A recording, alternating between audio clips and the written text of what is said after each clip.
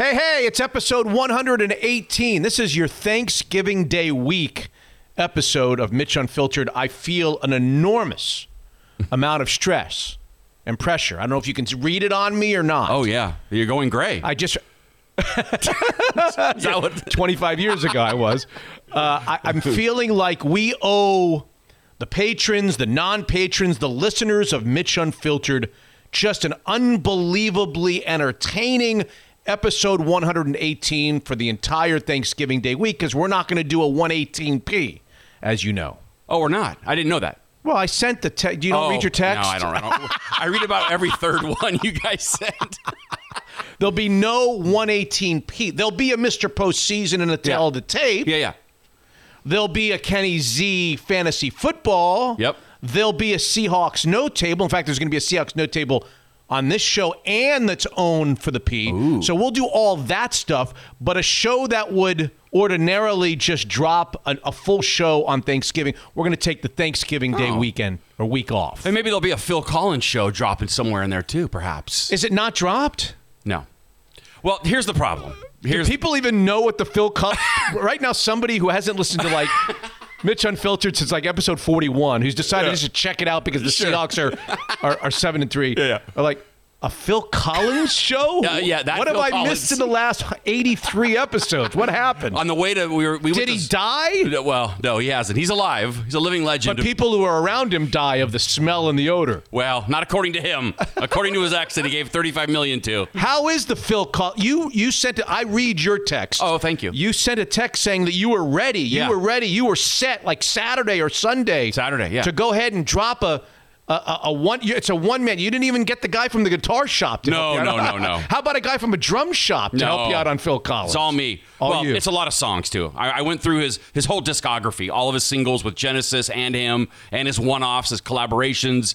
52 minutes. Discography. Yeah, it's 52 minutes. It was a lot of work. The problem is, I listened to it on the way to Squim. We went to Squim on Saturday night for my wife's birthday. Yeah. Happy birthday. Thank you. And I found a couple things. Why are you thinking? Well, I don't know. Why are you wishing me then? I wasn't. I was wishing her as if she were in the audience right now. But I'm nitpicking over a few things I want to tweak. So I think it'll be ready. It'll be ready before Thanksgiving.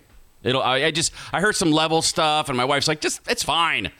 I made her listen to it. Yeah. I made her listen to it. She was hating her life. I know it, but it was just you and her, or you, her, and Piper on the way to Squim? Yeah, Piper has AirPods in, so she's in her own world. She's oblivious to the whole situation. So not only does she have to sit by the blabbermouth, now I'm coming out of the speakers right.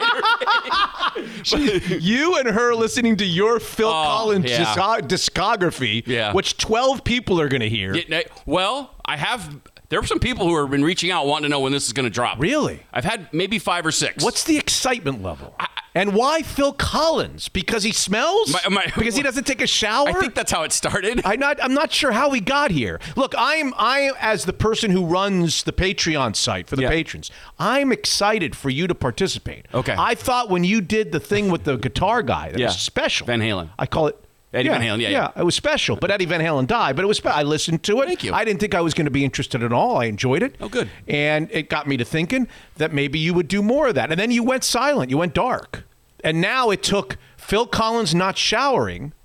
Did I go dark, though, or did I throw a couple movie trailers in there? No, but not its own special show. I see. Your own deal. All right. Yeah, you know, like Scott's Corner of Mitchie the Kid's Patreon site. I picked the worst guy to do a retrospective on because he has a million songs. Well, somebody would say, no, you picked the best guy to do it. Why would it be interesting? As far as cranking out content, I mean, I had to lay every song down in real time. Oh, my God. Peter Gabriel he checks in. And you're not even allowed to play these songs on the show. You know that. Well, that's why I wanted to release them to the patrons. You're not allowed to do it there either. You could get us in big trouble with Patreon. If we get in trouble, then we know people are listening. I think that's a good thing. They will know that we're like a big deal. It's not a good thing. Okay. Because trouble would be defined as being kicked off Patreon. Oh, and that would be a good thing for about 10 seconds. And then for the rest of time and humanity, it would be a bad thing. All right, maybe I won't release it then. No. I did have a guy. We want you to read. He hit me on Twitter. He said, I have a long drive to Suncadia on Friday. Please tell me you'll have it done by then. So some people are looking forward to it. Funny you mentioned Suncadia. Okay. We were going to Suncadia. Yeah? I've never been to Suncadia. Have you been to Suncadia? Delightful. We were supposed to go for the Thanksgiving. University of Washington freshman Max Levy was coming back. Yeah. We were loading up the truck like the Beverly Hillbillies. Yeah. And we were shipping off to see the rest, just to add to my lineage, It's 45 minutes away. God. Hardly a world traveler, but yes, go ahead. And, now we're not doing it. We canceled. Really? And so I am convinced now I will never see Suncadia. Why is My that? life is going to come and go. I was born in 1967. I'm going to go whenever I go. I'm never going to see I don't think it's meant to be. Do you get the karma? Like, it's just not meant to be that Mitch Levy goes to Suncadia. Everybody says, how have you not played golf in Suncadia? There's like 3 golf courses there. Right? And so I've been like hit over the head. Like, at one point, Jason Hamilton like hit me over the head with how have you not been to Suncadia? Yeah. I'll set it up for you, whatever. Not been to Suncadia. Supposed to go for Thanksgiving for a few days. Not happening because I'm not comfortable. Yeah. I'm not comfortable. I don't think Governor Inslee wants me to go. You do everything he says, don't you? Well, I'm not doing an ad for them, but Suncadia is great in the fall. They have something called Fall Fest right next to it. Never heard of it. It's great, okay? And then in the winter, it's so festive there. When Piper was little, we'd go, and an elf would come to her room and read her a bedtime story, and then you can pay. Yeah, but this is not. This yeah. is not the year to do that. All that stuff. Yeah, I guess you're. But I'm saying, like in the future, don't sell Suncadia short. And then if you go in the summer, they have a pool. It's really a cool place. I know this is the tease, and already Steve is pissed off at us. But you realize that I spent part of my week last week at a COVID testing site, right? You understand that? Yeah, I have that in my notes. I was going to ask you about. We already had one scare, and I've been hiding for the last 8 months. Yes. And yet we still had a scare. Right. Yeah. So I don't know. Okay, so we didn't tell this group about your COVID situation, right? I mean, if they don't follow you on Twitter. It kind of feels like this is the same group, but it's all the same. Yeah. But as an update, my family, I want to pick and choose. I just don't want to out the person. It doesn't matter who the person is. Okay. But the person who's kind of close to our family was exposed to us about 2.5 weeks ago. Now it's 2.5 weeks ago. Okay. And just one time, and she started feeling bad, and her husband started feeling bad, and they went and got tested, and bam, they were positive. Oh, boy. And the three of us were like, oh, my God, literally, we have worn bodysuits for 6-8 months. We got close to one person. You've had family come into town from New York. Correct. Not allowed in the house. Not allowed in the house. They're pissed. I haven't talked to us since. It's true. You've been very careful, your My family. sister-in-law clearly was pissed the whole week, the whole 3 or 4 days that she was here. Really? Pissed. This can't be the first time. They wanted to come see Misty. They wanted to come to the house. Yeah. They wanted to visit. And we kept on saying, sure, we'll meet you outside at this particular place 10 feet apart. Yeah. And then this woman comes down sick with symptoms, sick. Oh, boy. Sick. And the husband is sick. And they got both tested. So we had to load up the Beverly Hills truck again. And instead of go to Suncadia, instead of going east, we went west. And we ended up on the worst day of the week, whatever that day was last week, where it was just pouring and cold, they had us standing in a line. We couldn't even drive up. We had to stand outside in the rain in a line. We were there for a good hour. And there's nothing better when you're going to get COVID tested than standing in a group with people who think they have COVID. It's a fabulous Right. experience. Right. You ought to try it sometime. At least if you go to Home Depot or the grocery store, they may or may not have it. You don't know. All these people think they have it. It's like going to my favorite ride. It's a small world and having malaria in the line. Okay. But the good news, and that's why you and I, when we did the Peace show right after the Seahawks' big win against the Cardinals on Thursday night, the instant reaction Peace show, you were at your place, I was at, because we hadn't gotten the test results yet. But we have now. We're all negative. Good. And it was 2.5 weeks ago. We haven't seen her since. We haven't been exposed to her since. So if we were going to have it, we'd have it. Right. We don't have it. We're good. Good. And that's why you're invited back. You said your wife wasn't feeling great. Is she feeling better? She's feeling better. It's funny. I think. Psychosomatic? Yeah, I don't want to say it. Don't say that too loud. Well, Don't say it. She's not the only one. Just shh. She's right out there. But when this thing first happened, I'd go in the grocery store and my chest would feel tight. I think it was just nervousness. Oh. Like I'm like working myself up. Oh, I yeah. mean, I get it. Like, you know. Well, I'll apologize to Steve. I'll give you the capper to the story here in the T section. We haven't started yet, but I'll give you the capper to the story, which is just a little detail that you'll say, of course, Murphy's Law, which is after we found out that they had tested positive and we then scheduled these tests. Yeah. My wife started feeling ill. Yeah. And she's like, I don't know if it's in my head, but I don't know. And she starts those 2 or 3 days in between. And then the day after we took the test, waiting for the results. Sure. I'm not feeling great. I think this is terrible. I mean, whatever. And then she goes to the website where you get the results. And it says, I kid you not, Mitch and Brett negative, Sharon pending. Oh, my God. Oh, my gosh. Really? Yeah. Oh. I mean, she almost checked herself into the emergency room when she saw pending.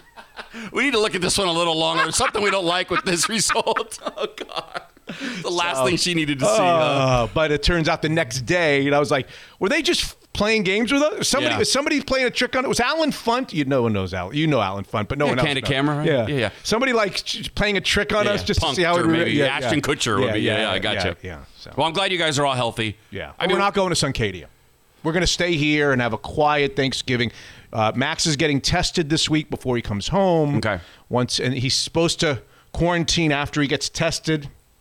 He's supposed to quarantine. Are you listening out there? Right. He's supposed to quarantine after he gets tested so that if he's, that he doesn't pick up something in between the test and coming home. And what are you guys doing for Thanksgiving? What are you going to do? Well, you were in Sequim for your anniversary. No, for her birthday. Birthday, yes. Yeah. Just for a last minute one-nighter. She's never going to want to travel with you again because she thinks she's going to have to listen to some retrospective on... Unbelievable. I made her listen to that crap. on Philip Bailey next time. Philip Bailey.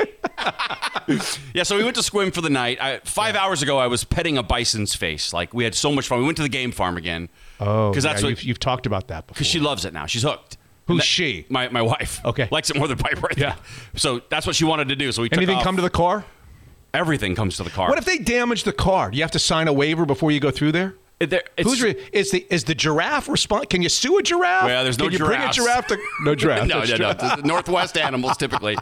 It's funny. I said there's the guys with the big ant. They're so good at never hitting your car. You'd think they'd bump it or something. Right after I said that, this big bison like twisted the mirror a little bit. Just bumped into it. You can... You yell at him? Speaking of yell, I got yelled at by a teenager who works there for driving too fast. Oh, well, why are we driving fast if we're trying to enjoy ourselves? You can't believe these alpacas were, and these elk were they're like, no one was there. We had the place to ourselves. Really? So no one's feeding them. So they're swarming our car. And you don't get out of your car? No, you just roll down the window. So I gunned it a bit to kind of get out of there. Otherwise, they're just going to swarm you. Yeah. And I get flagged down by a high schooler settling my hash. Oh, boy. That's what I need, right? Yeah. Sir, I'm going to need you in a little fat. And I'm like, all right, whatever.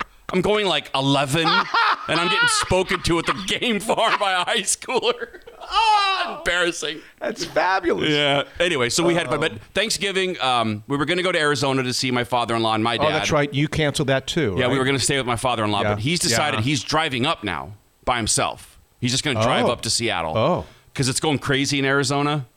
It's so bad. That's part of it. There's better regulations up here. Yeah. And he wants to see his daughter, of course. He wants to see the family. His granddaughter. And his daughter. Oh, and his daughter. Yeah. Yeah, He wants to see the family, I would hope, as well. Okay. So we're hosting, I guess, wife. All of a sudden. Yes, my wife. Yeah. We're hosting all of a sudden, which we never have done. I mean, it's just one guy, but now we got to get Thanksgiving food and do all that stuff. Are you going to cook? Are you guys cooks over there? Like, we'll cook the whole... I'm sure if we don't do the Daniels thing, which we'll talk about with Daniels later, but if we don't do the Daniels thing, we're going to cook. We're cooks. We're not good cooks, but we like to cook. I like to cook, too, and I offered to do it, but I think my wife's just going to order from a store. Easy. Or something. Yeah, just easy. Yeah. Less cleanup. There it is. Episode 118 is about to begin, Steve. Subscribe, listen, and rate. All 118 episodes, by the way, are available on your favorite podcast app. And we hope that you'll subscribe and listen. We're still fishing for ratings and reviews. Yeah. I check. I look for the reviews. So then you read this one. Well, I don't know. It's been a while. I got 2 of the last 3. Well, they're not. They don't come in very often anymore. Everybody did it right away, and it was really, really nice and flattering. But when you go to your Apple Podcasts or whatever you do, you can see 4 stars, 5 stars, whatever. You can rate us 5 stars, and you can write a little comment. Yep. And I got 2 of the more recent ones that I like. Well, Okay. one is I probably shouldn't even read, but one just said from Goose Beef. I don't know who that is. He posted this, 5 stars. The vibe and energy is awesome. I love the local Seattle area focus, which you don't like, Cincinnati doesn't like. Yeah. For those from somewhere else, there is an understated analysis, national sports stories as well, which is objective and well thought out. Ooh, that's nice. Apparently he hasn't listened since Jason left. That's true. Mitch, The glory days. I'll skip the next part. And then the next one is Hotshot Scott. Oh, no. It's titled Hotshot Scott. Okay. So this recent review from PR115698. Hold on, I'm writing that down so I can track him down later. if he rips me. PR115698 writes on the Apple Podcast site where you rate and review. He gives 5 stars. Yeah. And it says Hotshot Scott. Oh, boy. Love the end of the show antics by Hotshot. Oh. Listen to this. Not hilarious, but accumulatively, I can't even say the word. Yeah. Accumulatively, I can't even say the Yeah, word. it's a Can you tough say one. it? Accumulatively. Accumulatively funny. Cumulative. E. Yeah, okay. Yeah, accumulatively funny. I don't even know if that's a word. Love the end of the show, antics by Hotshot. Not hilarious, Okay. But he loves it. but accumulatively That's good. funny. Love being about to hear you guys in Central Oregon, and takes me back to the mid-'90s when I lived in Seattle. These are people cool. that don't live in Seattle. Just discovered you guys a few weeks ago, so I'm listening to everything starting with episode 0. Keep it up. It's great. Great. So, ladies and gentlemen, along with the not hilarious, Yeah. but accumulatively funny Hotshot Scott, I'm Mitch. If he doesn't like the end antics, if he thinks it's just okay, then we'll just pass this week. We'll just pass. No, he likes it. He likes it, but he doesn't want to mislead people. It's not hilarious. Okay, fine. It's good, but Yeah. let's not go overboard. Fine, is I'll what he's take. saying. Okay, I'll take good. Tempering is $5 a month to become a patron. MitchUnfiltered.com. And why wouldn't you become a patron this week when we're not doing a patron show? Yeah, but you might get Phil Collins. You might get Phil Collins. You'll get all the things that I mentioned: Seahawks No Table, Mr. Playoffs, and the Tail the Tape show that we do. The fantasy football. That's a cult classic. If you play fantasy football, Yeah. you like Kenny Z. Yeah, sure. I just trust me. You probably have never heard Kenny Z. I've heard of him, but I've never listened to that segment.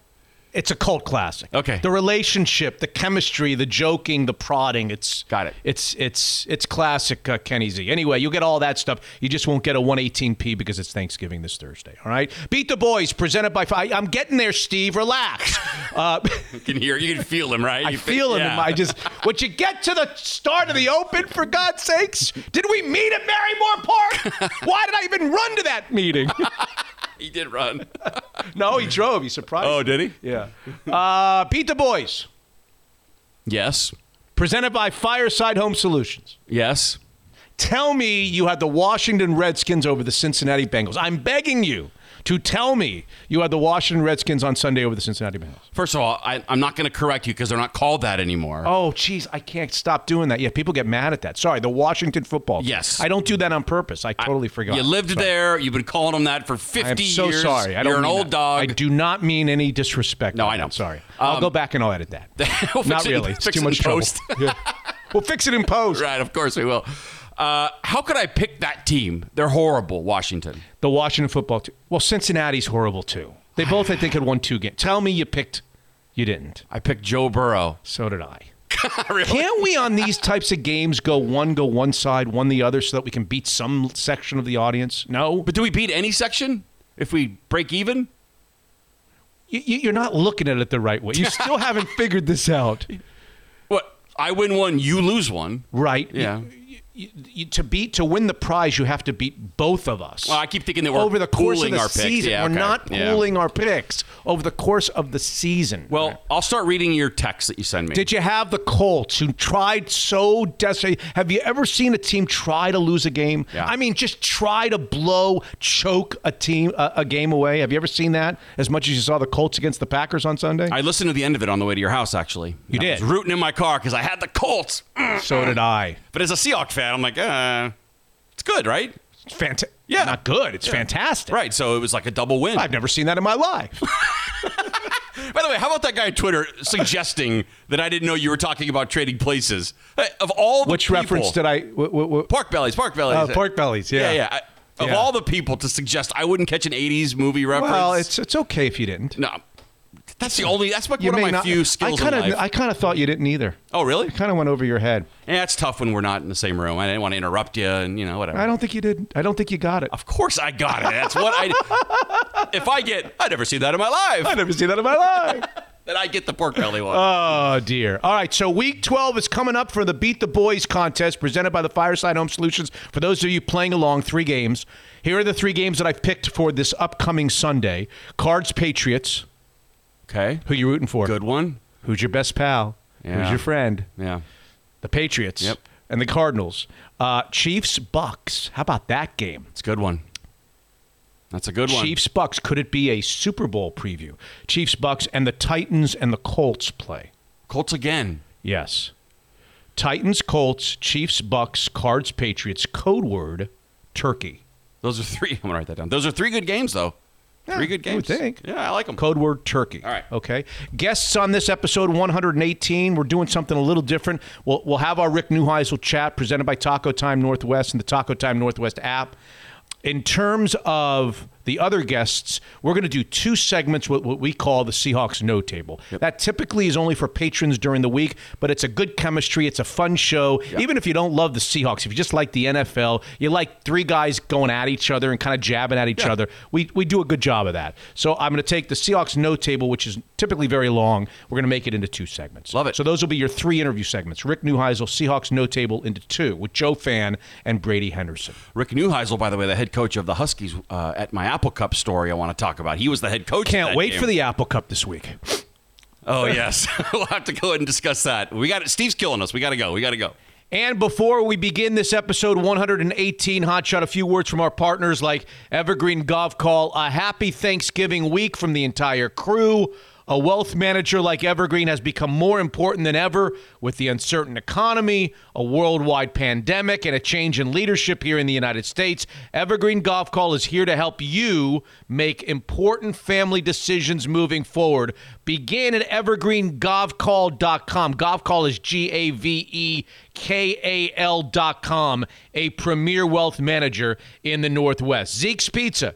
President Dan Black will be on this episode 118 talking about their incredibly efficient and prompt delivery service at Zeke's. I'm amazed every time we click the app in the Levy family. Northwest-style pizza, not to mention an award-winning beer list that can be delivered right to your door in no time. Zeke's Pizza, homegrown in the Northwest. Daniel's Broiler, obviously indoor dining is now again on hold, but remember this. One of the biggest days of the year for Daniels has always been Thanksgiving. A fantastic full meal deal with all the trimmings, delivery, pickup. If you're not into the whole cooking process, I urge you to consider calling Les Shy, South Lake Union, or the Bellevue location. Daniels in your home for Thanksgiving Day, a world-class steakhouse. The Kirkland office of Guild Mortgage. Do you have any idea what a 5 or 7 minute call with Jordan Flowers or a member of Jordan's team in Kirkland could save you? Hundreds and hundreds of dollars a month. Rates are unimaginably low. Pull out cash for refinancing. Stay right where you are. In the life of the loan, just pay less. 30-year fixed rates are in the high 2s. You are making a mistake if you don't at least consider calling 425-250-3150, the Kirkland office of Guild Mortgage. This is episode 118, our Thanksgiving week episode, and it starts right now. Unfiltered. If you asked me a month ago, I would have told you, I think I did tell you, that we don't need the Seahawks defense to be great. If they played the rest of the year like they played on Thursday night against the Cardinals, and the Seahawks offense got their running game back and started putting up the numbers that they were putting up the first 5 games once everybody comes back, that's a Super Bowl contending team right there. Unfiltered. Trey Flowers, just awful. I don't think it was quite as bad as Quentin Dunbar's game a couple of weeks ago that I called the worst defensive back performance against the Bills in the history of the NFL. But yes. Boy, oh boy, Trey Flowers, man. Every time they threw that little out pattern, we didn't even see Trey Flowers in the screen. I mean, what the hell? Mitch is unfiltered.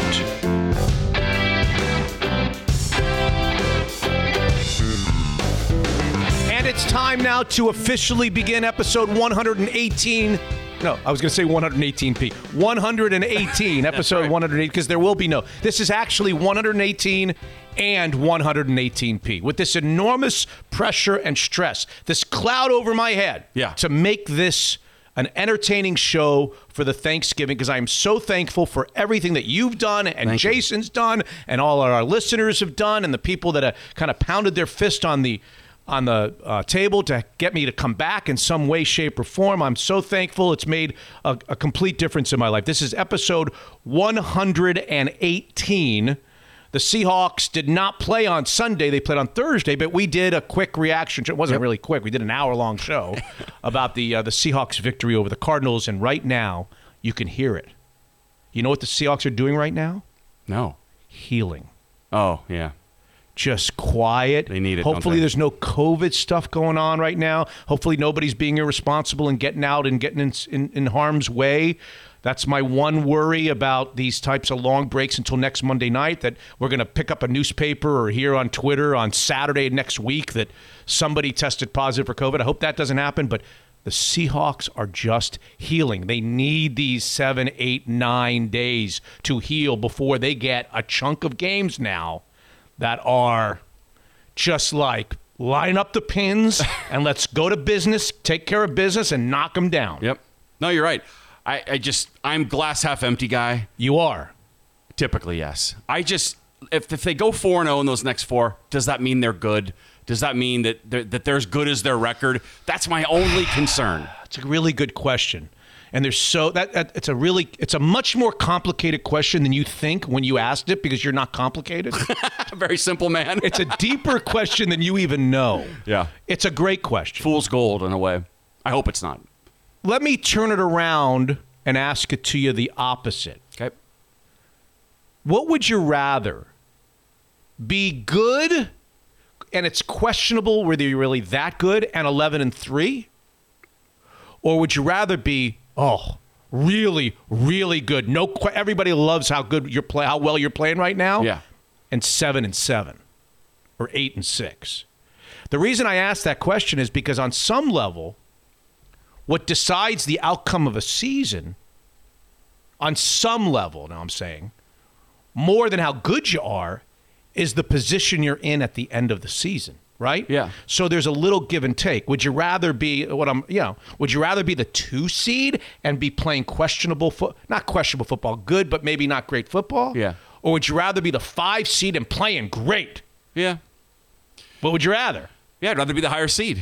I don't know. Maybe you would. Yeah. Maybe you wouldn't. Yeah. So are these 4 games going to answer questions? I don't know. They're going to answer your questions. But what I do know, and I don't know if you've got the standings in front of you. I don't have the numbers right in front of me, but they play the Eagles on Monday night after getting help. They're going to get Shaq back. They're going to get Carson back. And they're going to get Posick back. The 3 guys they need desperately to get all 3 guys back. And then they're going to play on Monday night in Philadelphia. I watched on Sunday on one of these TVs, the Cleveland-Philadelphia game. What a shit sandwich the Philadelphia Eagles are. Really? Oh, yeah. They're terrible. I mean, they're terrible, especially offensively. They are terrible. Okay, so they're going to go to Philadelphia on Monday night. Then they're going to come back here for the Giants and the Jets in back-to-back weeks, and then Washington. Think about that. Yeah. They are going to be 8, 10-point favorites minimum in every game.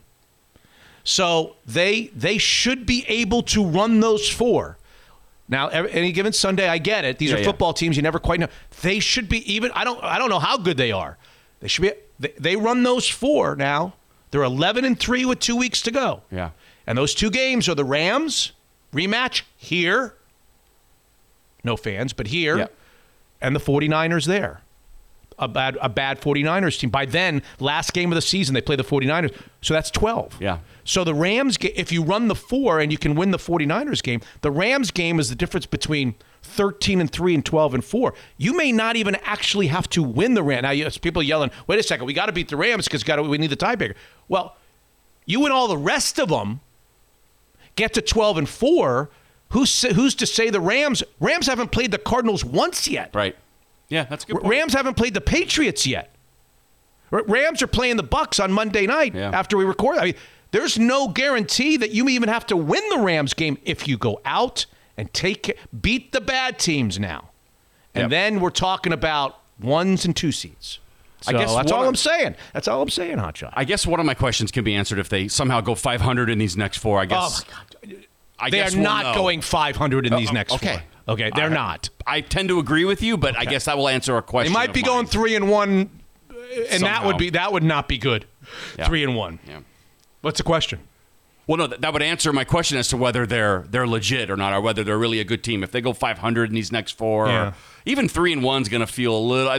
There's no excuse. These teams are terrible. It feels like these are the 4 worst teams in the league. Although, I got to say, the one thing that really makes me feel good, despite having Cincinnati and Joe Burrow got hurt, and I feel terrible for him, but he seems good. He's going to be out for the season. But the Alex Smith story, I don't know how many, what percentage. I know that all of our audience knows, kind of generally speaking, that Alex Smith suffered a gruesome leg injury. You know, I don't know how many people have seen the documentary and really quite understand what he went through. I mean, they were taking his leg off. They were wondering whether he's going to live. Yeah. I mean, this was unbelievably bad. There's some pictures floating around of it, of the. I can't look at it. Yeah. It's awful, brutal. Awful. Yeah. Infections and 12 surgeries. I don't know how many surgeries, but I'm not sure everybody understands the gravity. And yet he's out there winning football games on Sunday. Crazy, right? Playing football and winning football games on Sunday. So that was nice. Good for him. But I don't know what. So he's going to play against the Seahawks. Right. And I'll kind of cheer for him quietly off to the side and cheer for the Seahawks to win. But other stuff happening. We don't have a dissection of a Seahawks game to do, but we've got the Apple Cup that I thought was going to be played this. You actually, upon recording this show, you came in and said, "Hey, it's canceled," and I was like, "What?" You had a whole thing planned. You got Steve Edman. I've been watching the Indianapolis Colts and the Green Bay Packers and sweating, and you come in with this. I was going to ask you for your story. You've been teasing us for weeks and weeks and weeks that you've got a fun. I was going to tell you the Dogs are 9.5-point favorites. I was going to wonder aloud, are they as good as they look Saturday night? They look like a world beater on Saturday night. Like nobody could. Like Alabama would be 12-point underdogs against them on Saturday. Well, they're 2-0 at the end of November. I mean, I think it's playoff time. Well into November, they're 2-0. They're running the crap out of the ball. They're just punishing people on the offensive line. Was there a lot of garbage time points? Because No. They just took. No, I mean for the other team. Yes. Okay. Yes. Because they were up 33-0, 34-0, 31-0. That's when we went to dinner, and then I saw that Arizona dropped 24 or something on us. It was all just garbage. Well, you were with the Bison. They were scoring points. The Bison was Sunday. The Bison are great, though. Boy, do I miss them already. God. So Apple Cup is canceled, yes. It is. Yeah. I'm sorry to hear that. As am I. The official statement essentially says that Wazoo just can't field enough varsity players. So they can't even fit the minimum requirement of varsity players to suit up. Those damn Cougars screw everything up. Don't they? They do, yes. I mean, I don't know. I hate to be, I don't want to be rude, but shouldn't Washington just get the win? If you forfeit, if you can't field a team, that's an L. You lose. I think we're under extenuating circumstances, Hotshot. And by the way, I don't know if you've been paying attention. This would not be the first canceled college football game due to COVID. There were approximately 19 of them this past weekend, and you've not come to the forefront and asked for a forfeit in any of the previous 50 that have been canceled. But this one you want a forfeit. Have they all been canceled? Did you ask for a forfeit for the Cal Washington game? Whose fault was that when that one got? Was that canceled because a team couldn't field enough players, or was it just? Yeah, I think it. Well, yeah, I think there was an outbreak. I don't know about field enough players. They just decided not to play it. Still unclear if they're going to make it up. It didn't say in the official statement, so I guess we'll have to wait and see. It's a bummer, though. The Doggies are rolling. I mean, you tell me more about it, because I didn't watch a ton. I sat and I watched it until 30-something, and then I saw the first score for Arizona. But I was under the impression that Arizona had played USC tight. Now, I'm not going to pretend to know anything about any of these teams, but USC played Arizona. Arizona played USC tight. USC supposed to be the second best team in the Pac-12 behind Oregon. Okay. And I was figuring a Washington team that had trouble putting Oregon State away. I was just figuring that this would be like the 11-point spread. I was like, are you kidding me? Yeah. Who and their mother wouldn't take the points? Take the points with Arizona in that game. Okay. Rodney Dangerfield used to have a joke. He used to say, I'm not a good gambler. I hate the horses. The opening gun shot my horse. I tell you, I get no respect. Right. The opening gun shot Arizona. It was over. Really? I mean, they just took it. It was 17-0 before I looked up. It was unbelievable. Against Oregon State, you didn't seem to be that impressed with the quarterback. So well, I wasn't that impressed with the dynamic nature of the offense in a passing game. I felt like they were protecting him a lot, and I didn't know whether maybe that meant that there was no upside. He had a great night on Saturday. A lot of it was catch and run. You know, like the long touchdown pass was catch and run. So I don't want to take anything away from him. And by the way, let it be known that the wide receivers still decided to drop as many passes as they dropped in the first game. Really? I tweeted out, and I mean this, I think the Washington Huskies set an all-time Division I record, most wide receiver drops in a 40-point win. Although I don't think they ended up winning by 40. But the story, so there's a lot of drops. Okay. He put some ball. There was one long one in the second half. He put the ball right on the guy's fingertips on a beautiful touch pass. Nice. A Russell Wilson dropped it. Oh, Dropped it. Couldn't catch a cold, those wide receivers. I have the game on my DVR. I'm going to watch it at some point. No, you're not. No, I'm going to watch. I'm going to watch. You know why you're going to watch it? it? Because Saturday Night Live needed another week off. So let's see if you're going to defend them this week. Last week you defended them because they worked so hard on the election stuff. Yeah. So they got a second week off. Now. Well, I didn't agree to the second week. I agreed to the first. They get 1 week off. Now where the hell? Wait, are they done for? Are they done till the spring or until the new year? Maybe, or are they going to come back at some point? They've only done like 5 shows, and they didn't do any last year, except that they do those fakakta shows on the internet, the virtual shows, which were terrible. Well, yeah, they would like all be in their house and somehow awful. do a. Really, I didn't think Awful. they were bad. I'd rather watch you and me than that. Really? Okay. Yeah. Well, call them up. All right, other stuff. Do you want the Apple Cup story? Or do you want to wait on it? Oh, I don't want to interrupt you. No. I'll do the other stuff real quick. Okay. No. I'll just do my other stuff, and then I want your Apple Cup story. Okay. Alex Smith, we talked about. Still no champagne. You'll notice there was no champagne waiting for. There's going to be champagne waiting for you. Oh, there will. Okay. When the Pittsburgh Steelers lose. I thought it was like metaphorical champagne. No. You're going to actually pour me a glass. Well, I have the old bottle that your friend ripped me for. A 10-year-old bottle of champagne. Again, I thought it gets better. Or is it?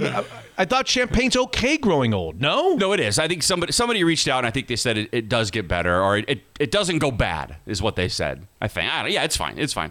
He just laughed because clearly you're not much of a drinker because that bottle wouldn't last 10 minutes at most people's house. There's something I'd like to say to that guy. Okay. I'm sure you do. Anyway, go ahead. No champagne. No champagne because the Steelers won. I love the Sean Payton story. I'm kind of doing my other stuff. You do your other stuff in the last segment. The Sean Payton story. Are you familiar with the Saints story, the Sean Payton story, what happened on Sunday with the Saints? No, tell me. I love this. So, you know that Drew Brees broke like 47. I didn't even know you had that many ribs to break. Right. Did you see the story on Sunday? It came across the bottom like Drew Brees. This is amazing. It says like, doctors say Drew Brees suffered 13 rib fractures. He'll miss the next 2 weeks. Yeah, right. I'm like, 2 weeks? I'd be dead. I know, 13.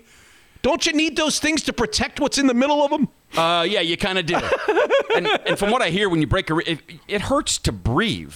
Of course it does. I mean, forget like a run around. Like if you sneeze or something, you're done. I mean, it's so painful. Which one was more painful? His remarks this offseason that got him in trouble, or these? Dun-dun-dun-dun. So Sean Payton had to make a decision between Jameis Winston and this guy Taysom Hill, who's the all-purpose kind of. You like him? I love him. Right. I think Sean Payton uses him so well. It's so cool to get something out of this guy. Well, he used him different on Sunday. He actually made him the quarterback. Great. Instead of Jameis Winston, who threw like 35 touchdowns last year. And they got him for this reason. They used Taysom Hill, and they didn't play Jameis Winston at all. When he made that decision, everybody just jumped all over him. Like, what the hell? Like earlier, including this former Falcons player named Roddy White. You probably remember him. He's a wide receiver. He's a good player. But ever since he's like disappeared and retired, he's become this kind of, quasi Twitter guy. Okay. And he wrote some obnoxious tweet like on Friday when Peyton named Hill the starter. Like, they named Hill the starter? We are just going to eat their asses for some really kind of inflammatory story. And Peyton, they won on Sunday. Hill had a big game. Did he? Okay, good. Yeah.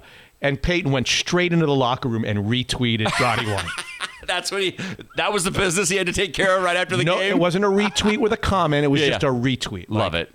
Retweet. Read this, everyone. This genius. Oh, I love that. That's great. Just Good for popped him one. And then what else do I have? I have a couple other things I'll do in the other stuff segment. So Many weeks ago, months ago, you said I have an Apple Cup story for you. Yeah, I meant to tell it last time. Yeah. The last Apple Cup. I just forgot. What did it come about when I asked you if you'd ever been to the Apple Cup? I think so, yeah. Okay. I've been to one in Pullman in my life, and it's this story. I've never been to Pullman. I had been there for a high school football I was going to camp. go on the way to Suncadia. Yeah, on the way. God, if you Going to ever- stop in Pullman on the way to Suncadia. I went there once in high school and had never been back until 2002. Okay. That was the only time I'd ever, and to this day, I've never been back to Pullman. I don't know if I'm allowed. So, well, it's not that bad. But in 2002, my boss comes to me and says, I got 4 Apple Cup tickets. Do you want them? 2002 meaning when you were with us. I was on Cube. Yeah. Same parent. Yeah, company. same when you're parent. radio, when you're in radio, not when you're at Microsoft. Correct. When I was Okay, in yeah. Eric Powers comes up and gives me 4 tickets. Yeah. And I was like, if I can find people to go, I'll go. If not, I'll just give them back to him. Yeah. Hell So- of a nice guy, that Eric. That's Powers. great. Yeah. So Redheaded fella. Redheaded fella, yes. Yeah. Cube 93. Yeah. Where is he these days? He got he's- blown out of there like the rest of us, right? That was the saddest thing because the minute he's there for 20 years, he gets fired, and then they change the name of the station to Power 93. Like, they name it after him the minute he's gone. I don't think it was after No, him. it wasn't after him. He's there his whole life, and now it's called Power. Anyway, so I get 4 tickets. I find 3 friends to go with me. 2 are going to drive with me. 1's going to meet me there. They're going to Spokane. So I'm thinking, all right, we're on the air in Spokane. Maybe I can get a couple bucks out of this so I can get like an appearance. Oh. Right, on a Friday. Yeah. So I talked to the sales staff. They talked to the Spokane. Yeah, we used to be on in Spokane. I used to travel to Spokane. Go ahead. So now I have a Friday night pub crawl, which is going to be awesome. Yeah. You know what a pub crawl is? No. Okay. They rent a couple of big buses, or a bus, whatever. Yeah. And you go to like 5 different bars. So no one drives. You just Like go to when the- you're turning 21 years old, you do this. Yeah, sure, same kind of thing. Yeah. But this is with a bunch of listeners. Okay. And this has the potential to be awesome or embarrassing because I don't know how many people are going to show up for this thing. Just for the record, Yep. No offense, this is not the type of appearance that I would have sought out when I was a KJR. No, I don't think. Well, the funny part, Stephen Kilbreth weaseled his way into this somehow. Oh. But he was 65 at 16 like you. I mean, pub crawl with Stephen Kilbreth. I mean, come on. It doesn't fit. He was what? 65 at 16 like you. Like, pub crawl. You didn't even know what it was, for God's sakes. He's the same kind of guy. I was not 65 at 16. Oh, how old were you? I was the coolest 16 ever. Is that right? Yeah. Okay. Yeah. Playing Barry Manilow in your room by yourself? Blasting it. Mandy never sounded better. Go ahead. All right, so now I have this event Friday. I remember pulling into Spokane. You can see the lights. I turn the radio on, listening to the station. Yeah. And they're plugging this event on the radio. I'm like, oh, this is going to be great. Because Yeah. the event was amazing. We go to 5 bars. It's packed. I think they had 2 buses full of listeners. It was like one of the most fun nights of my life, all right? We get back to the hotel. One of my friends falls asleep in the lobby of the hotel's called the Davenport. It's pretty nice. Yeah. The Davenport's the nicest hotel in Spokane. It is. Okay. I don't know if it still is, but it was pretty. I've heard legendary stories about the Davenport. It was pretty hoity back then. Oh, the Davenport. So my friend falls asleep in the Where lobby. Mark Few stays. Oh, is that right? No. I don't. So he falls, and they wake him up. Sir, you can't sleep here. And he just gets pissed off, and he flies back to Seattle. All right. So that was some weirdness right there. He's Before the game never happened. He never went. Friday night, he just says F you. Didn't tell anyone. Just left. Books a flight home. Yeah. He's a Microsoft guy. Whatever. He has kind of that temperament. So it didn't surprise me that he just left. So now we're down to 2. What was he mad about? That he got told not to sleep in the lobby. I mean, it doesn't take much to set him off, right? Okay. The room may have been. There may have been stuff, there may have been people in the room, so he couldn't really. That's probably why he was sleeping in What the are you lobby. trying to say, Scott? Nothing at all, really. Okay. I think he lost his key card. Okay. Next day, so we get to the game, and my friend and I, Matt, we're pre-funking. We're having some drinks and some stuff, and the game happens, and this is the 2002 Apple Cup, and this is arguably the greatest Apple Cup of all time. If you're a Husky fan, Cougar fans, do you remember the game at all? The Cougars are Come on. Okay, Cougars are 9-1. If they win, they go to the Rose Bowl. Oh, really? One of those. I remember those games. Yeah. Neuheisel's on the other sideline for the Huskies. Oh. 6-5. Not playing for anything. Northwest Championship. Northwest Championship. yes. Championship year. Yeah. So. Oh, yeah. It was a big game for the Cougars. Yeah. Washington ruined it for him. Go ahead. So the Huskies can't do anything. It's 20-10 in the fourth quarter. 4 minutes left. It's ugly. Cody Pickett takes them on a 92-yard drive. They score. Yeah. Nate Robinson, former dunk champion, gets an interception. Yeah. They kick it. They're tied. It goes to overtime and then double over. It's either double or triple. Kai Ellis has a sack, and it ends weirdly with like some fumble recovery. It was a real sketchy call to win the game, okay? Yeah. Really sketchy. So my friend and I, we we run down on the field too. We're in our 20s. We're not in college, but we're in our 20s. So we're on the field with all the college kids, and bottles start flying onto the field. I don't know if you remember, this was ugly. Barbara Hedges said she thought she was going to die that night. Bottles are flying from the stands, glass bottles, not plastic water bottles, like liquor bottles. Right. And Husky fans are picking them up and whipping them back at the crowd. It's getting ugly. It's getting bad, right? This Wazoo student runs up to my friend Matt, puts 2 middle fingers an inch from his face, and just goes, F you. So my friend drops him. 1 punch. Really? Yeah. The kid's laying on the ground. He rolls over. I see blood in his teeth.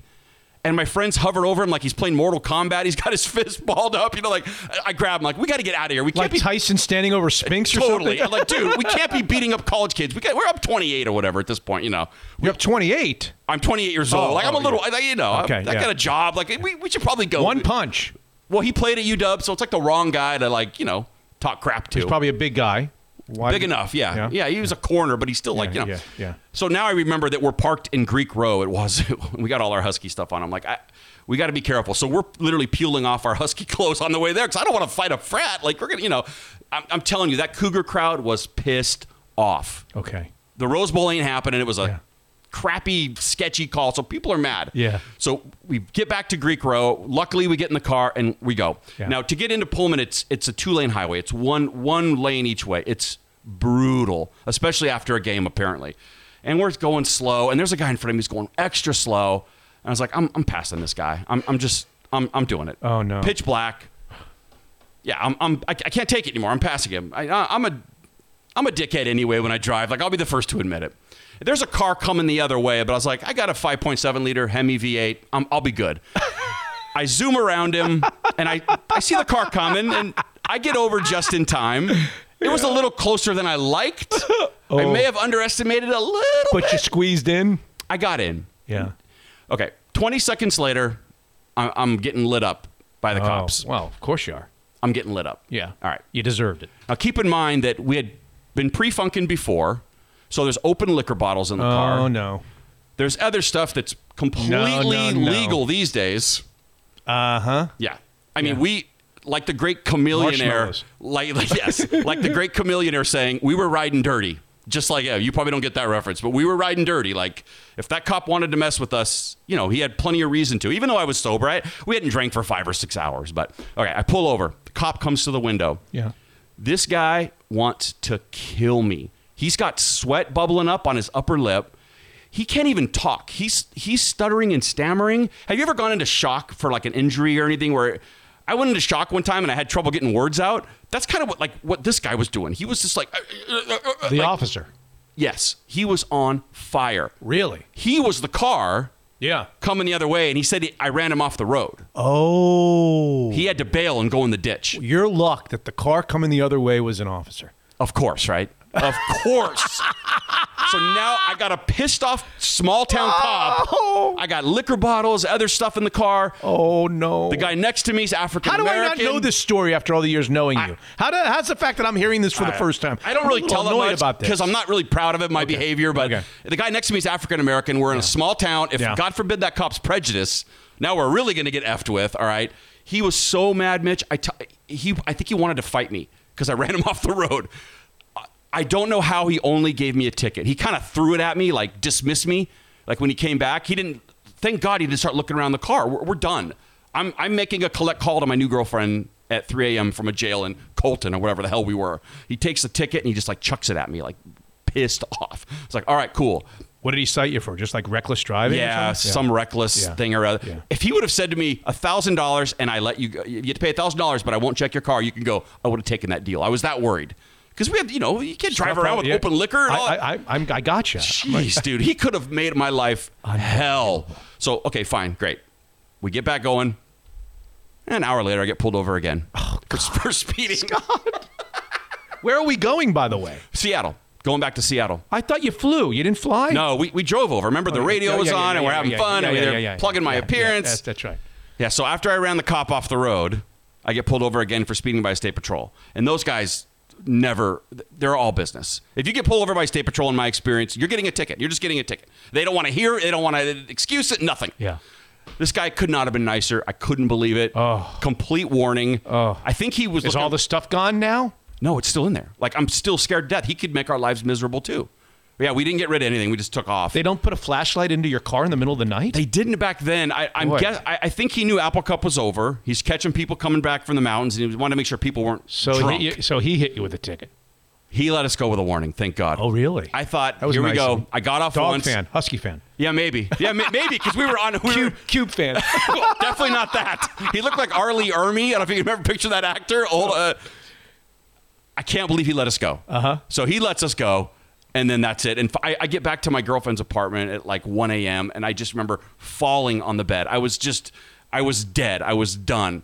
And then she wrote a letter to try to get the ticket dismissed. No. Pay the full thing. That guy would have been pleased to appear in court. No, and plus it's like 4 hours away. Like, I'm not showing up. He would have there. been thrilled to come meet you in court. He probably still had some things to say to you. To this day, I don't know how he didn't mess with us. The Apple Cup trip from hell. But it was fun. It was a lot of fun the first couple nights. It was a lot. If that cop that I ran off the road was here now, I would give him the biggest hug for not ruining my life. He really could have messed with us. He could have been a real jerk. He's out there somewhere. Yeah, I don't even know where we were. It was probably an hour outside of Pullman, and I thought, we're done. I'm done. I don't know that I've ever been in that situation that he was in. I mean, I pass cars all the time on 2-lane roads, and my wife and kids don't like it. No, my wife hates it. But I don't know that I've ever been in the car coming the other way where somebody's tried to squeeze in. Scary. So it must be horrifying. Oh, dude, he wanted to fight. He wanted to kill me. Did you realize that you were that close that you pushed him off the side? I swear to you, I didn't. Like, it was a little closer than I liked. I thought I would make it by a little more, but I had no idea that it was that close. He says I ran him off into the ditch. I ran a cop off the road into a ditch and somehow only got away with the ticket. Rick Neuheisel and then the Seahawks No Table. You'll have 2 segments of the Seahawks No Table here on episode 118, and then you and I will come back for the other stuff segment.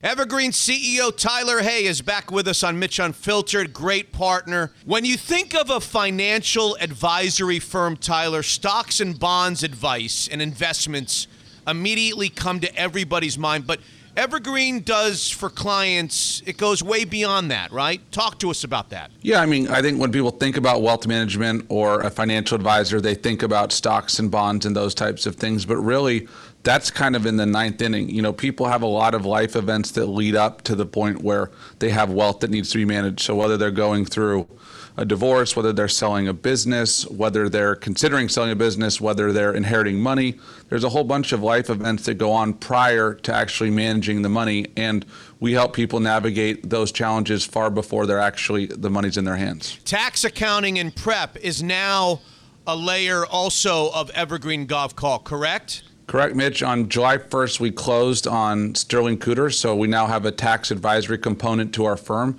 so clients don't have to play quarterback in between their financial advisor and their CPA and making sure all the documents go back and forth. We just handle it for them. So for Mitch Unfiltered listeners to find out more about Evergreen Golf Call, they've heard about you for years now on our podcast. Start with the website, start with the newsletter. Yeah, they can go to the website and read the newsletter. That gives them a little bit of insight into how we think. And then there's also a client compatibility survey that kind of helps us identify who might be a good fit for us. Evergreen Golf Call and Tyler Hay and the whole crew with offices along the West Coast. It's terrific to have them be a partner of Mitch Unfiltered. Evergreen Golf Call, a premier wealth manager in the Northwest. Unfiltered.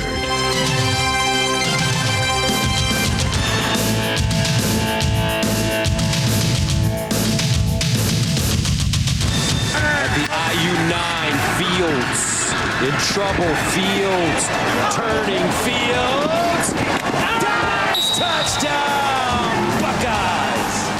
On 3rd down and 10, pressure coming, steps into it, finds a crossing. Puka Nacua. Nacua's got a 1st down and then some. He breaks clear. He'll score. Touchdown.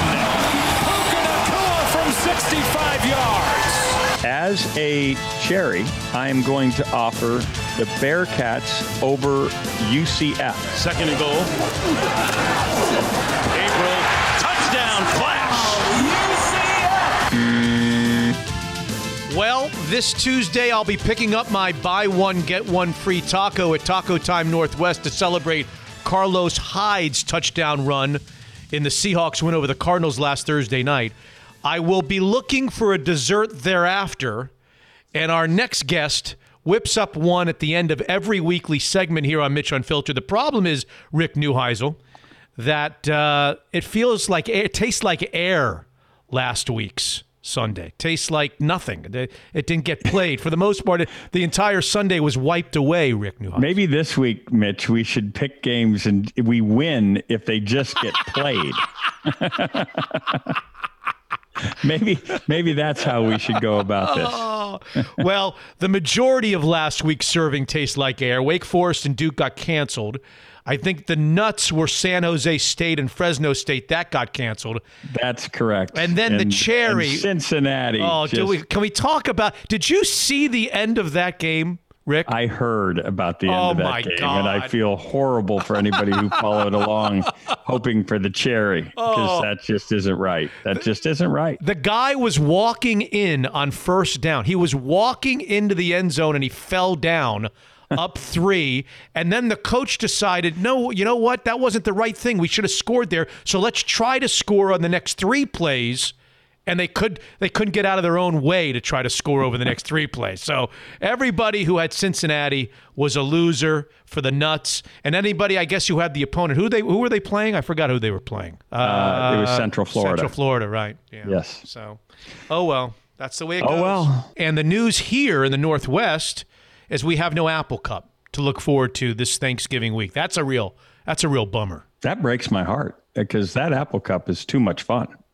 I mean, that is a big-time rivalry, and it is met with such energy on both sides. I enjoyed that game as much as any that I've ever been a part of. And I've been a part of some great ones, right? I was a part of the Colorado-Nebraska game, which was fantastic. I was part of the USC-UCLA rivalry in Los Angeles for the Victory Bell, which, you know, in my day, those are some really good teams. But that Apple Cup was something now. The way, and recall the 4 years I was there, the Cougars won 10 in 3 of the 4. The Cougars were that good. So it was. What was your record? I was a 4-0 in the game. Oh, you were. The Huskies were 4-0 in the game while I was the coach. But they were a really good team, save 1 year. Scott, my partner here, was telling the story in our last segment about him traveling to the 2002 Apple Cup, where I guess Washington State had 10 wins or a lot of wins, and you guys were playing. They were playing to clinch the Rose Bowl. Right. Somebody had lost earlier that day, which was going to give them a chance to rise to number 2 in the country. And they were going to clinch the Apple Cup all in the same evening. And triple overtime victory for the Huskies. Kai Ellis ended up falling on a ball. He ends up knocking a ball down. They're going to try to throw one out to like a bubble screen. He tips it and he falls on it. And everybody thinks that it was a pass, so that it was an incomplete pass. But Gordon Reese, the venerable old Pac-10 official at the time, said the ruling on the field was that it was a backward pass recovered by the Huskies. The game is over. And I never was so happy in all my life. And Scott said he was never so scared at a play. Apparently, it got very unruly.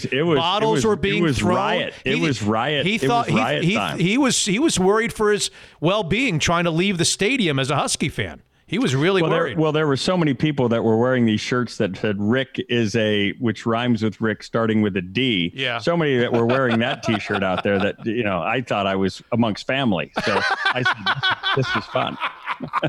Do you have one of those T-shirts, by the way, stowed away? Yes, I do. Yes, I do. My wife had one on, which I thought was appropriate. Yeah. Is that the Northwest Championship year? That was a Northwest Championship year. That was the cherry on top of the Northwest Championship. That's right. I think started with the Beavers, then we went and beat the Ducks, and unfortunately danced on their O, unbeknownst to me, and then we got the cherry on top right there with the victory over the at the time number 3 Cougars. There's a part of me, Rick, that listens to you say that you had as much fun in that game as any other game. And there's a part of me that thinks that you're being nice because you know who the audience is. I have a hard time believing from your heyday, both as a coach and a player, that you had as much fun in the Washington State game as you had in that USC-UCLA game. Well, there were some great moments in the USC-UCLA game as well. I mean, I'm not taking anything away from that game, but I'm telling you now, the magnitude of the games, because think about the games. First of all, the one you just brought up, that Northwest Championship, that was, to top the season off in the way that we did. We were down 10 points, 4 minutes to go, came back and tied it. Paul Arnold had a chance to win the game in regulation and couldn't quite make this catch in the end zone. Then John Anderson makes 3 field goals in each of the overtimes, or a field goal in each of them to win. I mean, it was just one of those remarkable deals. And I remember leaving the field with Cody Pickett and Reggie Williams, kind of my arm over each of their shoulders and going, how much fun is this? I mean, it was that kind of euphoria. Then I go back to the 52-6 drubbing we put on them my second year, which got us the Rose Bowl. Keith Gilbertson came into the locker room. He says, you see Oregon State's beating Oregon, right? And I said, don't say a word. But we went out there and Marcus and company put a trouncing on the Cougs. And you talk about fun when somebody in a beautiful red sport jacket walks in and gives you a bouquet of roses and your kid's going crazy. I mean, that is as good as it gets. That was off the charts good. So we had a blast playing the Cougars, and I love the Apple Cup, and I'm going to miss it. Yeah. Hopefully we can find another date where the two can play before the season's over. Boy, this has just been that strange year. Rick Neuheisel is our guest on Mitch Unfiltered. Did you get a chance at all? It was a little earlier for you. I think it started at 8 your time on Fox. I don't think any of us were expecting Washington to handle Arizona. They were up like 30, 35 points before Arizona even put something on the scoreboard. Did you check out that game at all, Rick? I just saw a little of it, but a convincing win. Obviously, when you can run for 250 plus, as the Huskies did, and hold the opponent to under 100, that's usually the best recipe for victory. And it was on this night, and it will continue to be for Jimmy Lake as he wears the T-shirt that says, just run the damn ball. I mean, what the heck? That's where they are going to butter their bread. And it's impressive when you can handle the line of scrimmage as they did this last weekend. People continue out here to doubt whether the Pac-12 really has a team that we should be feeling a strong passion for as a Final Four contender. I know Oregon won. The overall sense I get from people around here is the quality of the play in this conference. Maybe it's because it's so early and everybody else is in their 8th or 7th or 8th game, and the Pac-12 is kind of in their 1st or 2nd. It's just a notch below. While it's not an unfair narrative at this point, I think it's wildly a problem because it's just not right. It's just not right. I know that you look at Oregon and they struggle against UCLA, who got beat by Colorado. You're sitting there saying, well, that's not really a dominant team. When you look at USC and know how they won their first 2 games, you can sit there and say, well, that's not. But that's what's beautiful about a college football season. You find ways to win games, and then you gain confidence, and then you gain in terms of your fundamental approach to games, and you all of a sudden become a really good team. The confidence in what it does to a team as it grows. And right now, because we're entering the college football playoff unveil, which will be on Tuesday night, the problem with that is now you're discarding teams, and you're going to place them at a place where it's going to be almost impossible to get them to a place where they can be in the top 4. And that's just not right in a season that has been one-off as much as any season in history, any sort of sport.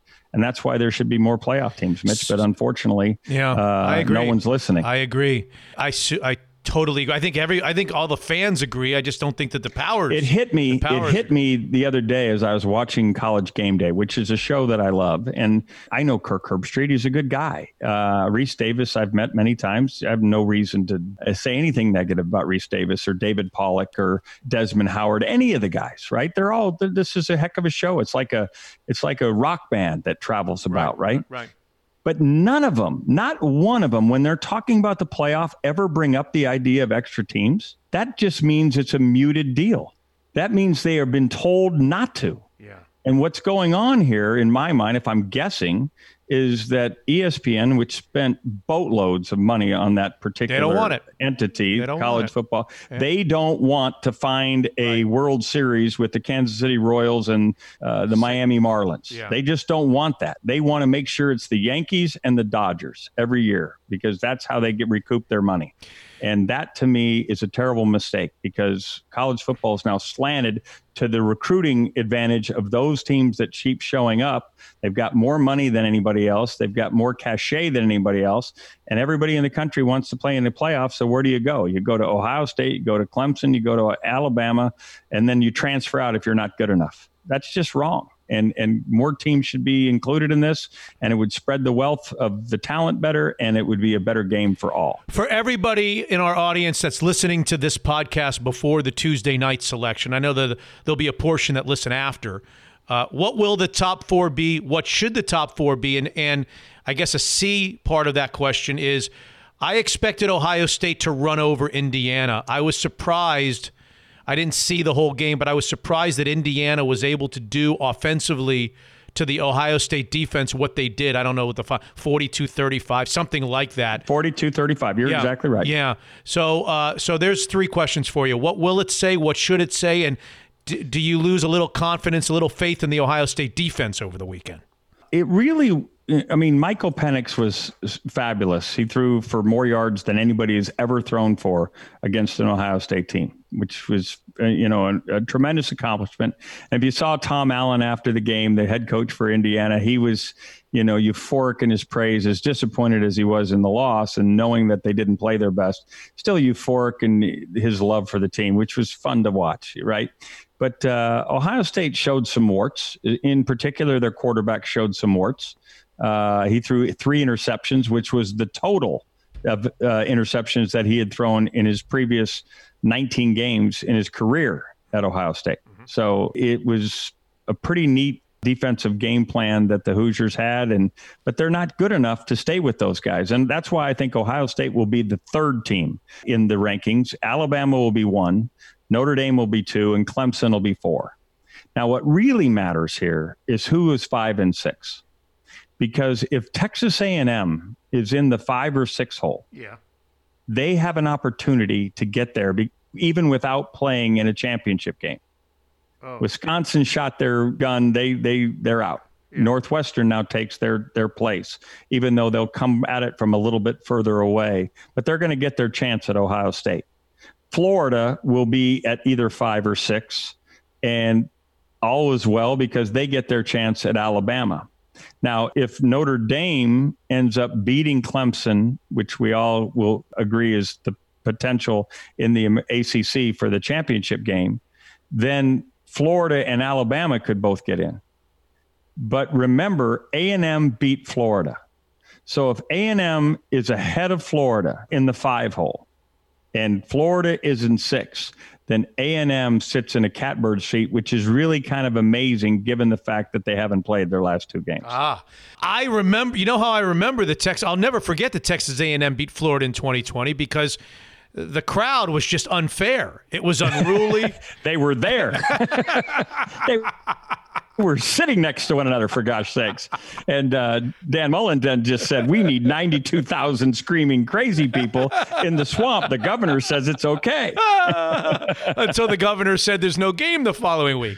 Oh my goodness gracious. How about this for a statistic for you, Mitch? Yeah. Since the last time Trevor Lawrence played, now again, there was some controversy over why the Clemson-Florida State game was called this last weekend. Dabo Swinney is out there on a rampage saying that Florida State just didn't want to play. Wasn't anything to do with COVID. Why? They had an out. They decided they didn't want to get their doors blown off. You believe that? You believe that? They didn't. Yeah, I do believe that. Do you really? I think that's going on. Oh. I think that's going on out there. It's hard to say, and people certainly can put that I'm doing it for the health, safety, and welfare, and it's not challengeable. Correct. I do believe that there are coaches out there saying, I don't need this game. Yeah. I don't need to play this game. And if I have a reason not to, I'm not going to. And I'll tell you, as a coach who had a game that I didn't want to play, I tried to get out of it. Which game? That Miami game, when the 9/11 game, right? That we were to travel to Miami, and 9/11 happened, and that game was postponed. And all of a sudden, we had just played an Apple Cup. We'd won the game. We were a beaten up team, and it was now Thanksgiving, and our kids were used to going home for Thanksgiving. And I said to Barbara, Barbara, we shouldn't play this game. We're 8-2. We don't need to go there and play the number one team in the country right now. We're beat up and travel as far as it is there. Just tell them we'll play it later. We'll play it another year. And she just said, we're going to go play it. And I think we got beat 66-7 or something like that. Yeah. I mean, it was horrible. I remember. It was horrible. And we were not in a position. Now, maybe I set the framework for that kind of performance by not wanting to be there. But a coach knows, right? It's like a parent knows that this was not a spot for us. And there was ample reason not to play. There were other teams that didn't play that game that was that was moved off of that date. And I thought it was the prudent thing to do. But we went and played, and I understand the honor in playing and honoring a contract and all that. So I understand all this, but there are going to be more games that people are going to say, we're not going to play that game just because it's not putting our best foot forward. And if you put yourself in the coach's situation, this was my situation at all. I didn't feel any, nervousness about my job security at that time. But if you put yourself where Will Muschamp was, if Will Muschamp doesn't play in some of those games, is he still the coach at South Carolina? So there's going to be some coaches that are sitting there. What are we doing? Why are we going to put ourselves out there so that they can throw another hatchet at me? Okay, suppose you and Dabo are right. Is it right for Dabo to say it? No. Should he just swallow it and just let it? He should have swallowed it. Especially he's the bully, right? He's at the top of the hill, especially in the right? role that he's in, because he's got high ground. Dabo is all but untouchable. He's on the high ground, and unfortunately this year in COVID, he's had some missteps. Probably his first missteps as a head coach, whether it be taking the private jet down to the house, when we were just everybody's supposed to be in the stay at home, or wearing the T-shirt "Football Matters" when the Black Lives Matter movement was so strong with George Floyd's death. I mean, there's been some issues where he's put himself out there on the wrong side of the media bent, and it wasn't necessary to do so. How do you think prideful Michigan Wolverine fans? Oh my. How do you think the class of 1955 and 1960 Michigan Wolverine fans enjoyed their present day? What about the class of 2016, Mitch? They beat Rutgers 78-0 in 2016. Okay, but you know what I'm saying. I'm talking about the guys in the professional world, the guys that are 60 and 70 years old that are watching their present day head coach rave about his guys' performance in a 3-overtime win against a team that's lost 25 of its last 26 Big Ten games. They must be saying, boy, how times have changed for the Big Blue of Michigan. You have heard this statement many times that coaches speak to their teams through the media. And that's what Jim was doing. He wasn't talking to the ghosts of 50. I know that. 55.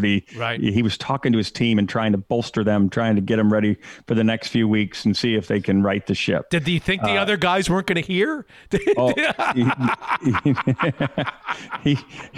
He hoped that maybe they turned off the television when it went to overtime, they gave up a touchdown on 4th and 9. Yeah. Listen, this is not your mom and pop's Michigan team. They're struggling, but I do give them credit for not yielding when it would have been easy to yield. They found a way to win the game, and for that, they should be given credit. You and I love to talk. Rick Neuheisel and I love to talk each week about some trick plays and some lateral plays. I'm sitting here knowing that I forgot to ask you before we started this interview to make sure that you saw it. I'm hoping that you saw the highlight of the fake punt for the Illinois Illini. I didn't see it. Tell me about it. I don't know that I can do it justice. Promise me that if I send you the clip, you'll watch it before next week's show and you'll comment on it. I promise I will. They ran a fake I don't know what the hell was going on. They ran a fake punt, and the punter had all kinds of daylight. I mean, literally 40, 50 yards, and he got the first down. They ran a fake punt, but he was so we've all heard the expression, you get cold feet. This may be the dictionary definition. Should I? Yes, he stops, he hesitates, he stops for a sandwich at the line of scrimmage, and literally, Rick, there's nobody within a mile of him. And he doesn't seem to know whether he should do this or not. And then he goes about 5 or 7 or 8 yards, gets the first down. He's got another 15 or 20. No one even close. And he's slowing down, and he doesn't know what to. It's like a fish out of. It is the most entertaining performance of a fake punt that I've ever seen. I will guarantee you I will get that done this week. I will send you the clip. I'll send you the clip on a tape. Let me say this as a coach. Whenever you are asking somebody to do something out of the ordinary. Whether it's a fake, whether the holder is going to pick up on a fake field goal and throw a pass. Right. You have to look in their eyes before actually letting this happen. And their eyes will tell you, I can't wait for this play, or please don't call this. Have you ever looked into the eyes of a golf partner before a putt, before a big 6 foot? Oh my gosh. Have you ever looked into John Benz's eyes before a the eyes reveal all. And anybody that's being asked to do something just a little bit out of the ordinary, just a little bit out of their comfort zone, they either are going to rise to the occasion and can't wait, or they are going to say, please not now. Okay. Let's finish off this segment of Mitch Unfiltered with Rick Neuheisel, presented by Taco Time and the Taco Time Northwest app, with a little dessert. Let's hope that either look, if you gave me the choice of the dessert being canceled or losing, or tasting not very good, you prefer the cancel, right? Of course. So what am I complaining? I'm not complaining here. So we look, I don't even know what they call this. Weekend number 10, 11, 12. Okay. Weekend number 12. Do you have any ice cream, any nuts, any cherries, any whipped cream? Do you have anything for us? The best team in the country, and I told you they'll be revealed as number one, no surprise, is Alabama. Right. And it's an Iron Bowl this week. And they're playing Auburn. I haven't even seen what the I'll get the number for spread you. is. I'll get the number for you. But I'm going to tell you, I don't care what the number is. I'm going to tell you that Alabama will take care of business and cover whatever number it is. 17. Mac Jones is staying consistent. Devontae Smith is a superstar wide receiver, maybe the best of the quartet of guys that were there a year ago. And Najee Harris, the running back, and the offensive line is, without peer in college football as we speak. But what's happening is the defense is starting to rally.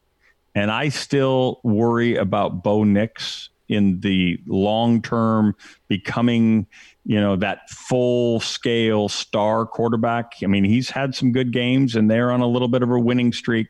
But in the midst of the chaos that will be Bryant-Denny Stadium in Tuscaloosa, chaos tempered because of COVID, obviously, but I'm going to take Alabama, especially given the fact that Alabama suffered a loss at the hands of this Auburn team a year ago. And Nick Saban was made to feel embarrassed by a little trickeration by Gus Malzahn at game's end last year. Remember, he put the punter in the game and put the punter as a wide receiver. So all of a sudden the quarterback lined up and they tried to get their DB back in the game. Now there's 12 on the field and the officials called it 5 yards, first down, game over.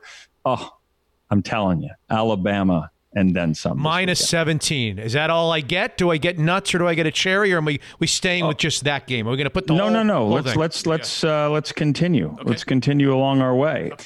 Let's stay in that particular conference. Okay. Let's look at A&M. Who does A&M have? LSU against Texas A&M. What is that number? Texas A&M is a 13.5 point favorite.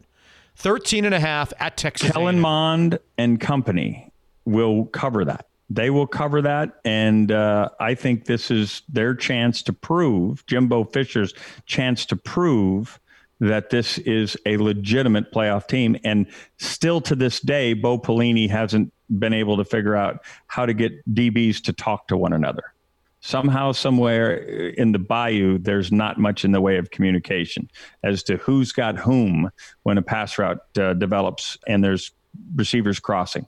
So I'm going to take A&M as the cherry and Alabama as the full-fledged dessert. Okay.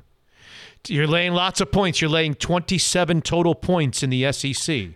My year, as I sit there and try to pick games, my year has come to a place now where I realize just go with the very best team. Yeah. Go with because so much you don't know who's going to be available. You get 2 offensive line people out, and you have no idea that they were going to be out. And you still think Clemson will beat Alabama if they played tomorrow? Clemson? No, I don't. I think Clemson's got some warts.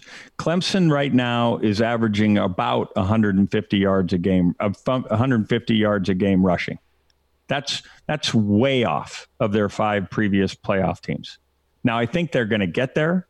I don't think there's anybody on the schedule with Florida State, Syracuse, and not Florida State, Virginia Tech, and one other. Yeah. Those, I don't think there's anybody in that company that can stop them. But 150 yards a game rushing, 34 yards against Notre Dame, that's a problem. And as good as Trevor Lawrence, Etienne, and this new kid, Cornell Powell, are, I don't see enough in their offensive line to get to the finish line. Rick Neuheisel, CBS college football analyst and my friend, thank you so much for all that you've done for the podcast. I wish you and your family a great Thanksgiving and look forward to our visit a week from now when we're discussing an Alabama victory and a Texas A&M victory by large margins and a sweet taste and dessert on Thanksgiving Day. Thanks so very much. It's just what we need is more dessert over this weekend. Hey, listen, have a great Thanksgiving, Mitch, to you and all the folks who listen to the podcast. I know it's been a challenging year, but still much to be thankful for. Thank you, Rick. All right, pal. CBS college football analyst Rick Neuheisel, presented by Taco Time and the Taco Time Northwest app. Damn, how about the dogs on Saturday night? I don't know what to think.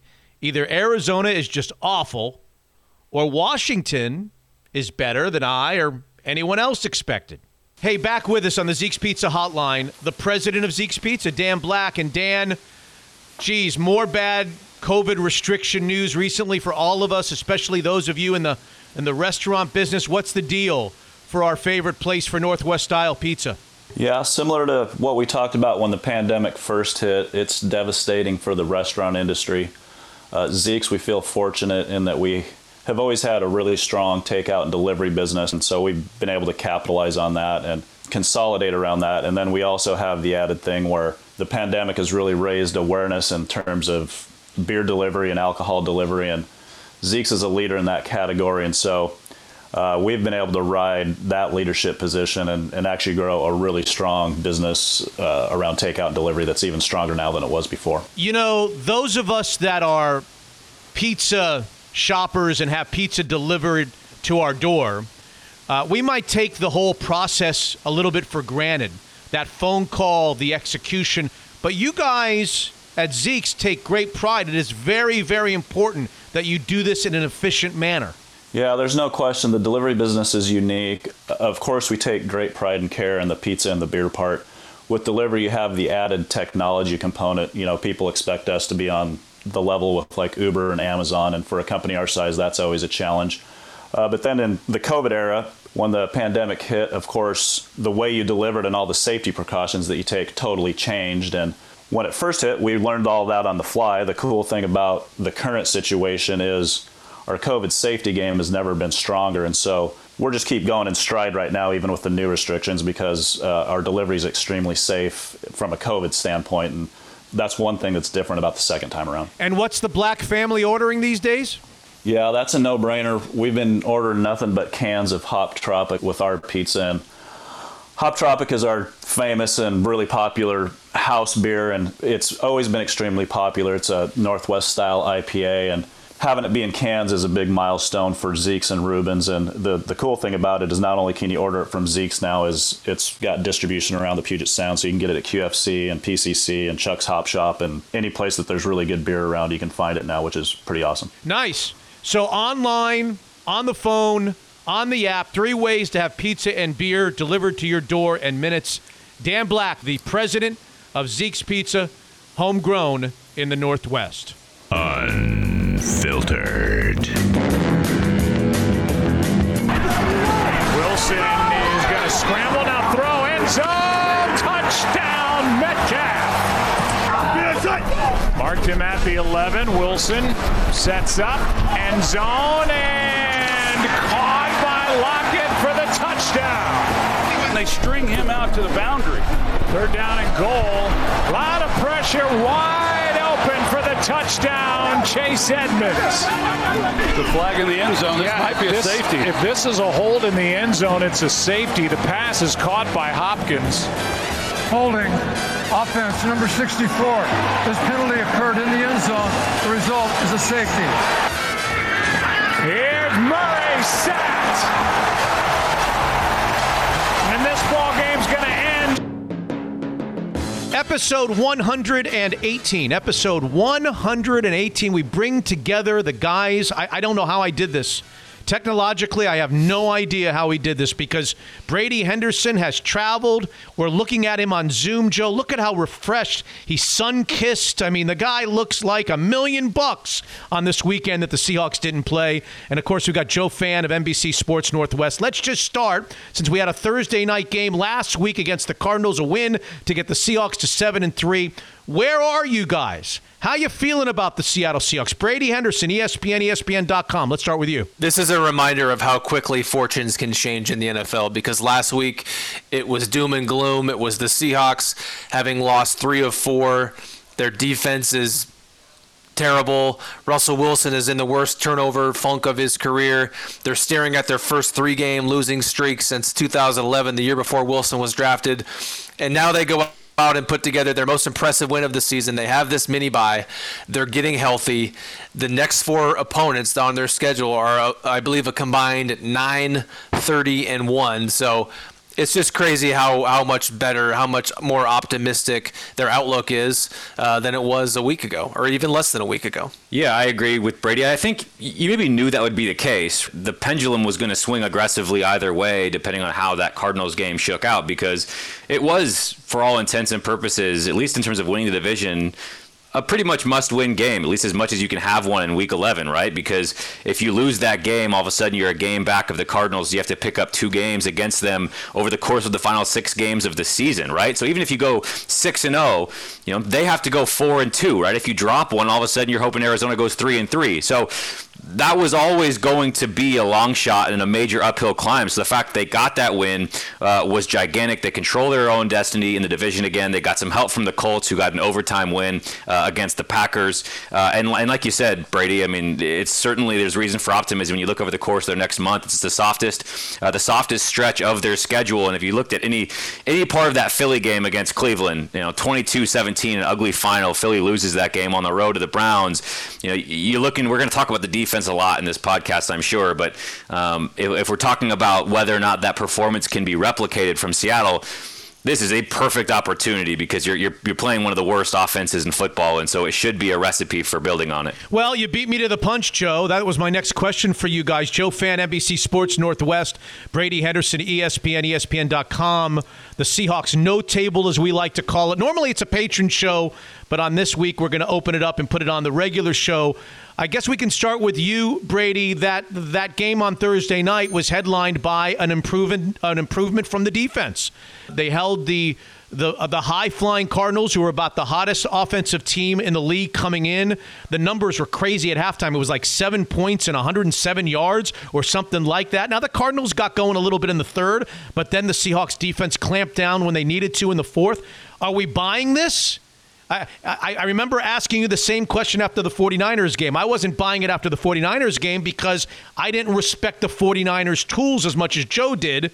But I want to know about this. I mean, I respect what the Cardinals do, and they were not able to get going on that. So is this the new Seahawks defense, or is this a 1-week aberration? No, I don't think you can look at one game and say that this Seahawks defense is going to be gangbusters for the rest of the season. But in my mind, the anomaly was how bad that they played over the first 9 games. look, we knew this defense was going to struggle. Nobody knew that it was going to struggle this bad. So I think what you saw Thursday night is them, I don't know, maybe regressing back to the mean, so to speak, or playing closer to what you thought that they were going to play like this season. And look, we can argue about whether or not it was real or not, or how good that defense can be. But again, look at the next 4 teams on their schedule. Look at the quarterbacks that they have to face. So even if it is not all of a sudden this great defense, I think the opponents on their schedule are just going to help them out by virtue of the fact that they're not playing very good quarterbacks. And what I was most impressed by, I think, in that game was, look, over the past 3 weeks, ever since that 49ers game, they have been the NFL's most blitz-heavy defense. And certainly that was out of necessity. You saw them change that up a little bit. They were a little bit closer to what they were for the most part this season, which is a team that blitzes about 30% of the time, and they were about 50% of the time. So they adjusted, but they still were able to get pressure on Murray. And when they didn't get him down on those 3 sacks, they did a much better job than that first game of corralling him, knowing how much he can beat them with his legs. I think, players talked about how disciplined they were in their pass rush lanes when they didn't get to him. And as a result, he only had 15 yards rushing, a season low for him. So he did not take the game over with his arm. He did not take the game over with his leg. Certainly helped that he was playing with an injured shoulder, but that was easily the most impressive defensive performance of the season. Yeah, I'm pretty much in agreement with Brady on all of that. So I don't want to get too long-winded in adding on to it, but I think it goes to show you how good you can be by just simply having 11 guys doing their job. And that was very evidently not happening over the first long stretch of the season, right? Half the season plus. And so, yes, when you can not only get to Kyler Murray, you hit him 7 times, you sack him 3 times, but also contain him as a runner, that shows that guys are, again, doing their jobs. There's no freelancing.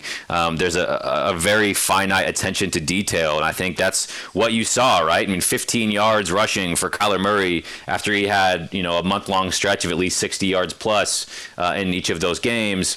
It's really a good sign. And so, yes, I do think this is finally a reason for optimism. Whether that means they've turned the corner and this is who they're going to be from here on out, it's too soon to say that, but at least there's something tangible now that they can build on. Everybody's talking about this accountability meeting. I need to know more about this because I need to get you guys together, and we need to have an accountability meeting so that we can improve the level of the note table. The note table has been vastly underachieving for weeks and weeks, partly because Joe fans' picks have been dragging us down, but we'll get there in a minute. Joe, what is this accountability meeting that Ken Norton, all of a sudden, and why didn't they have this to start the season? I know, you stole my joke. I was going to say, my name's Joe Fan, and I can't hit the green to save my life. But you stole my thunder there. It's still true. What happened? What's the story? I know. What's the story? I know. Yeah, it's interesting. So Pete was talking about that on Monday, and essentially kind of explained, without going into too grave of detail, basically everybody on the defensive side of the football was in this meeting.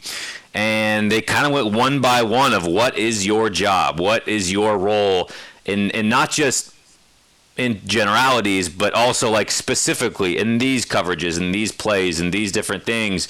What is on you? What's your responsibility? And I think it just made it very clear, very black and white. These are the things that we need from every single person. And then when we are seeing other things, right, it's very obvious. We talked about this. We know that this isn't what we should be doing, what you individually should be doing, what we shouldn't be doing as a group, right? So I do think it made things black and white to where maybe there was some gray area before and guys, maybe weren't sure about their role or, thought they might have more freedom within that role than they actually do. And so, who knows if they got to call out Ken Norton and his lousy play calls at some point. Maybe it was just all about the players. I don't know the intimate details of it, but it sounds like it was interesting. And maybe whether or not that's a direct correlation and you point to that and say, of course, that's why the defense got better. Maybe not. I don't know, but it certainly didn't hurt. You think, Joe, was Brady in that meeting? I think Brady was invited into that meeting. Brady, were you in that room? I was not in that meeting, no, but I heard everything Pete Carroll said about it. And somebody asked him a question, the same question that you asked, jokingly, but they were serious when they asked it, couldn't you have had this meeting, or why couldn't this meeting have occurred in September? And Pete Carroll's answer was because at that point, players had not been together enough. They had not practiced enough. They didn't know each other well enough. And really the implication there was they didn't know what they were doing enough. And, I was hearing Carroll talk about that, and my thought was, look, the issues that he was describing, the challenges that he was describing, those weren't unique to the Seahawks, right? Because every single team in the NFL had to break in new players this offseason, and every team in the NFL has had to adjust on the fly to injuries, right? The Seahawks have had injuries, but so has everybody else.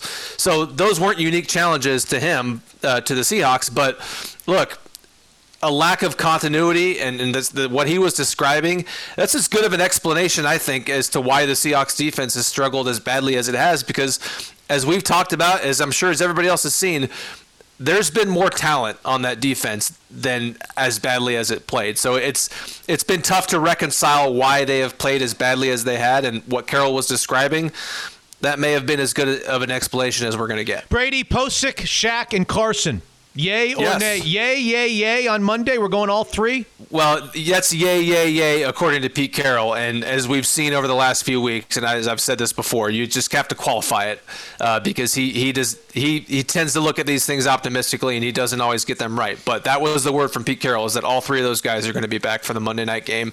With Carson, he did qualify that by saying, barring any setbacks, but that is the hope that he's going to be back. And Joe, you're in agreement. We've all seen, for as great as the offense is, for as great as Russell Wilson is, for as great as the wide receivers are, we've seen how this offense can stumble without a quality run game. We see what that run game means. When Carlos Hyde came back the other night on Thursday night against the Cardinals, they brought back something that they have been sorely missing. And when Carson comes back, presumably against the Eagles, it should really help the entire offense, Joe. Yeah, it should. Here's my thing. To me, it was less about balance and just missing the presence, because running for the sake of running is different depending on who's back there, right? Like, there's a difference between saying you're missing your top running back and you're missing one of the top running backs in football, and that's what Chris Carson is, right? And to a much lesser extent, Carlos Hyde, but at least you have to be aware of those guys who are on the field, to where nobody's game planning for Alex Collins. No one's game planning for Travis Homer or DJ Dallas, right? And so it wasn't even that I think that their running attempts, just sheer attempts, were way down.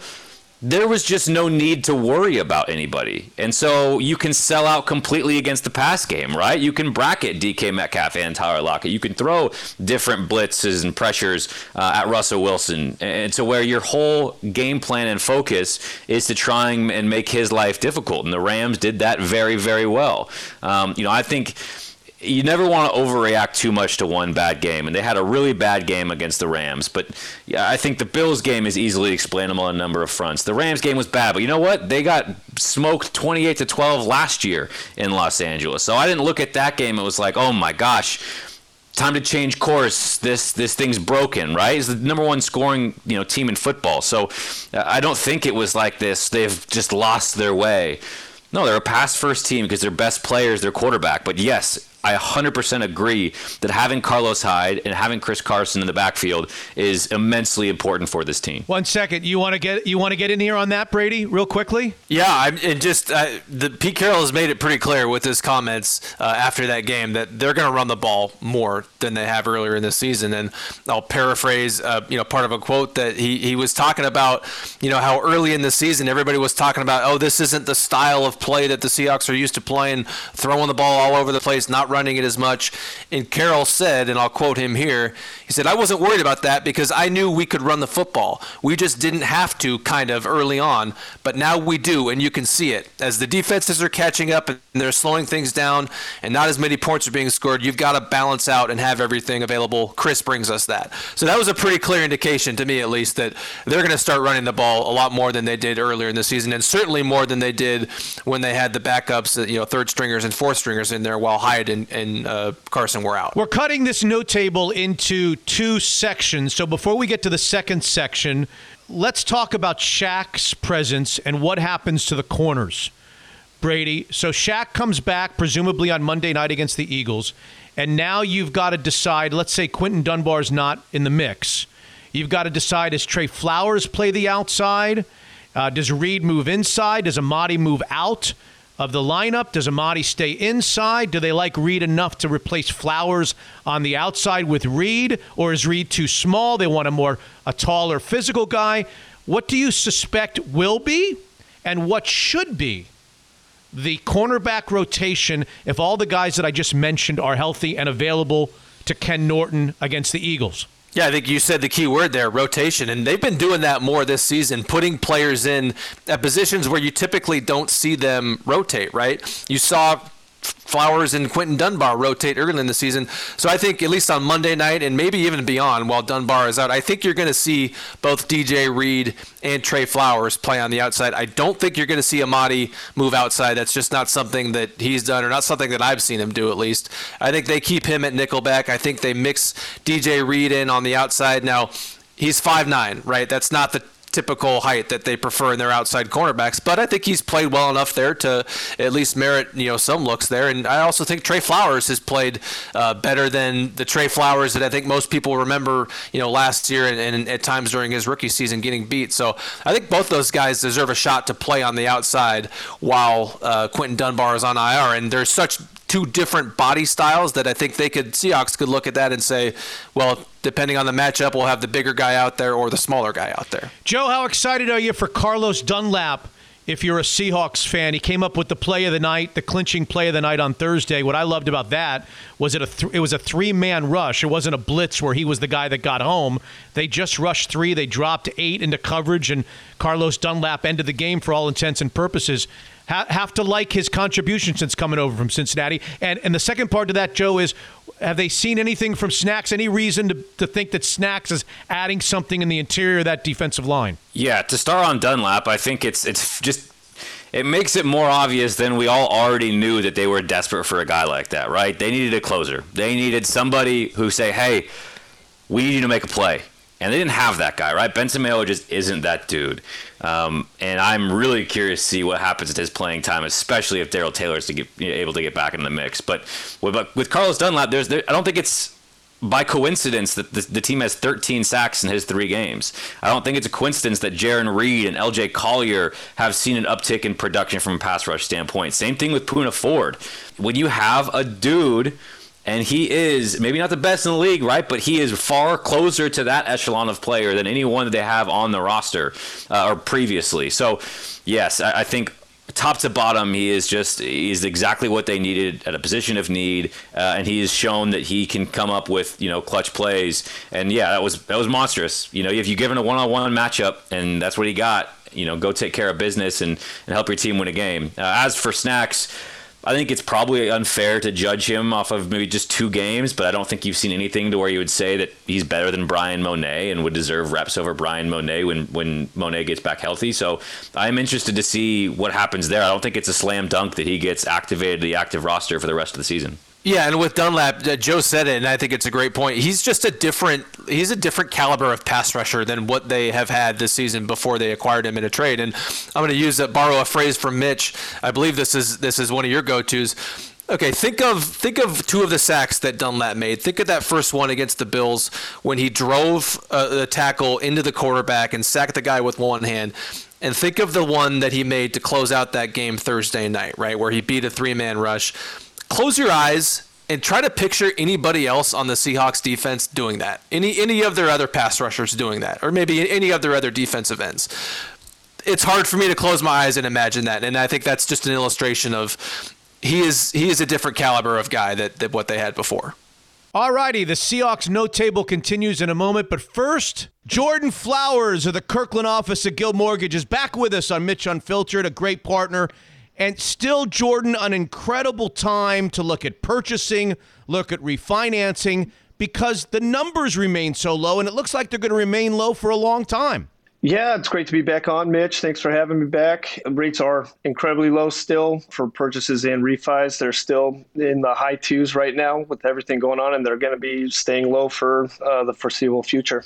So what's the rule of thumb? You've got a listener here listening to Jordan Flowers, hearing Jordan Flowers from time to time on the podcast, and wondering if it's best to pick up the phone and call him or some other mortgage person. What numbers do they need to see on their 30-year fix that would encourage them to at least consider a refinance? Yeah, I'd say still looking at 3.25, 3.375 or above is at least warrants a phone call, depending on how long you've been in that mortgage. Maybe we can cut off 5 to 7 years, or just lower the interest rate with the same payoff term, or look at other options as far as a new 30-year fix, or pulling cash out to do some home renovations or take care of some things you've been thinking about needing to do. So anything that's about 3.25, 3.375 or higher. I think the common misconception in the business is, I've got to start all over. The clock goes back to zero and 30 years starts all over. That's not necessarily the case. There are a million ways to do this, including a common one, which keeps you right where you are in your mortgage. Yeah, absolutely. And it is a common thought. And a lot of companies do just have kind of your standard 20 or 30 or 15-year options. We do kind of customize that 30-year option where we can set it to any term of months, however far into your payment you are. We can set it at 21 and a half months, 22 months, 27 months, or 27 years. Whatever they're needing, we can look at. So I want to go about the business of checking into this. How long is the phone call with you, and what kind of information do I need to have ready that you're going to ask me about? Yeah, if you call in, it's probably 5 to 7 minutes. If you've got your mortgage statement, most recent statement available, that has all the information on it for us to run some quick numbers and see if it makes sense to move forward and get a little more detailed in application in. And the phone number I call? Cell phone's 425-890-2957. Office line is 425-250-3145. An opportunity for a lot of us to save a lot of money every single month with a 5 to 7 minute phone call. He has compiled a great team, Jordan Flowers has. It's the Kirkland office of Gill Mortgage. Unfiltered.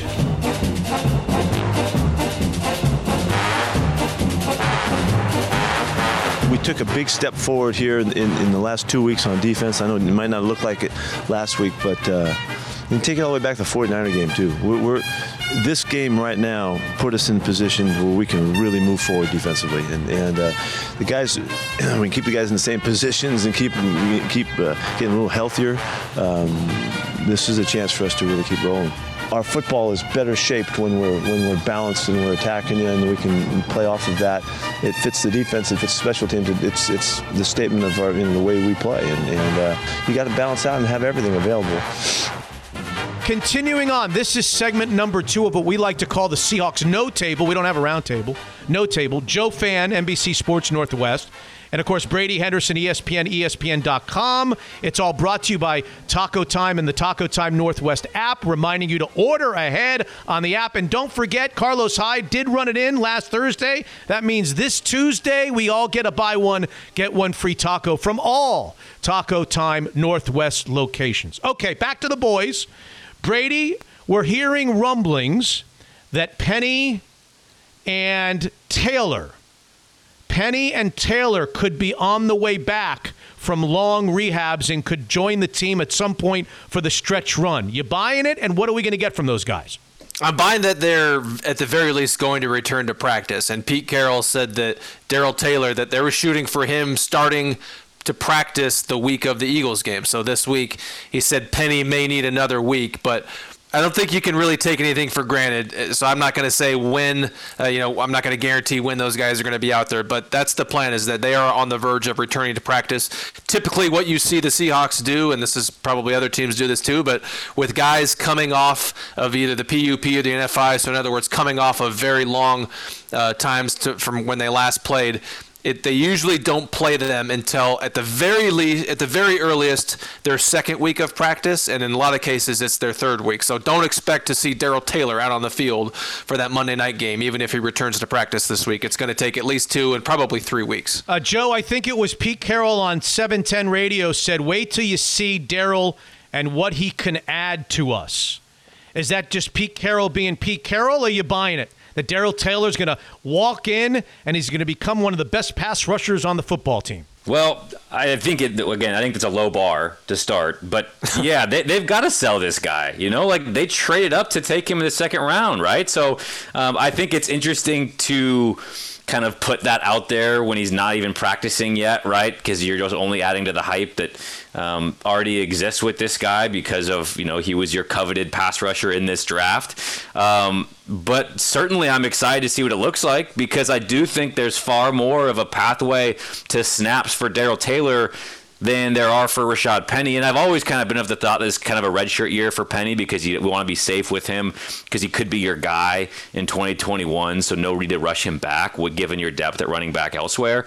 But they could still use another pass rusher, no doubt. And like I said before, and I don't mean to be hard on the guy, but Benson Mayowa's 18 reps that he had against Arizona, I would assume, are up for grabs. And he's on a one-year deal and will be most likely gone in 2021. Darrell Taylor is the future of this defensive line. At least they're hoping so. Again, given the investment in him. So they're going to want to get him on the field, right? If he looks how Pete Carroll says he looks on the radio, right? That's not what Benson Mayowa looks like. So why wouldn't he play? So, yeah, I'm really interested to see if he's able to get on the field and make an impact. Brady, once Penny gets on the field, how does the carry shake out when Carson, Penny, and Hyde are all healthy at the same time? And God knows that'll probably never happen, so why am I even asking the question? But go ahead, let's try it. Carlos Hyde, Chris Carson, and Penny are all healthy. How does that work out, and who plays special teams? I was really hoping you wouldn't ask this question, because I did not want to have to hem and haw and come up with an answer in which I say I don't know, but also try to sound like I don't know. I don't know. I mean, what I do know is Carson is still going to be the lead guy because he's their starting running back, and Hyde's going to be the second guy. Hyde and Penny are two different style of running backs. Hyde is more in the Carson mold, whereas Penny he's a bigger running back, but he's more of a speed guy, shifty guy. So I think Hyde is still going to be the early down complement to Carson and the bruising style, you know what I mean? But Penny is going to give them something different. And I think Penny would probably cut into DJ Dallas and Travis Homer snaps. So when Penny's back, you're probably not going to see those guys much. Joe Fan, NBC Sports Northwest, if I made you go to a Vegas book tomorrow and wager your salary, a year's salary, on the following bet, even money, no odds, the Seahawks are going to win the next 4, or the Seahawks are not going to win the next 4? You put all of your money on which side? I would put it on the side of them going 4-0. And there are going to be probably multiple games during that stretch where I'm worried about not eating for a year. And being out on the street in the cold, and Becky kicks me out of the house, and I'm in trouble. I'm knocking on your door with, a cup in my hand saying, I need some help, Mitch Unfiltered. Why did you put me up to this bet, Mitch? Yeah, exactly. They have no business losing any of these games. And I think the Giants have played every team that they've played close for the most part. So that game will be closer than it needs to be. Washington has been sneaky competitive. Their defense is probably better than advertised. But these are absolutely 4 games that this team should win. Brady? I probably bet 4-0, and then I start selling a bunch of stuff to add to my savings account because of the very real possibility that they lose one of those games. I've said this before. I just don't think you can take a ton for granted with this team. But if I had to guess, if I had to bet one or the other, I would bet that they win these 4 games. Again, the number stands out. 9-30-1 is the combined record of those 4 teams. Okay. They're going to be down 13 points in the fourth quarter on Monday night, and Brady and I are going to be sitting there with bated breath just wondering how this is going to turn out, and Russell Wilson will figure it out and find a way to win. But it won't come all easy. It's putting our new golf clubs up for sale on Craigslist. That'll be the first thing. How did the new golf clubs do this past weekend, Brady? They're fine. I just can't figure out the distances because the distances are a lot different than my old club. So before we finish out the show, guys, with a hearty conversation of who should get to the closest to the pin between Brady and me on the Rams game. Joe's out of it. He hit it in the water. But he wants a skin. He wants it pushed over. He wants to be back in it. We'll get there in a second. We'll get there in a second. And we don't have any predictions for this week because we'll do that on the next note table for the Monday game against the Eagles. Joe, do you have any overreactions? You always got good stuff in that mailbag, that Twitter mailbag. It seems like everybody wants to talk to Joe Fan on Twitter. So no, I just ask for the conversation. They force people to talk to me. Is really what it is. No, you don't. I had a couple of funny ones. One was, and it's a little bit different because the game already is passed, but a guy sent in, obviously in his feels, as we talked about after the Rams game, a lot of people were down in the dumps and over on this team or out on this team. And he said, better days are not ahead. And I just kind of laughed to myself, knowing that the month ahead, the month-long stretch against the Eagles and the Jets and Giants and all that, it's like better days better be ahead. Otherwise, it's going to be some really, really dark days in Seattle, because that would mean not only not going to win the division, but losing to teams that have no terrible business. Terrible records. Right. Beating you. Another one was Russell Wilson for another year, or is going to go another year without a single MVP vote. What's your answer on that, Joe? He certainly lost a lot of ground.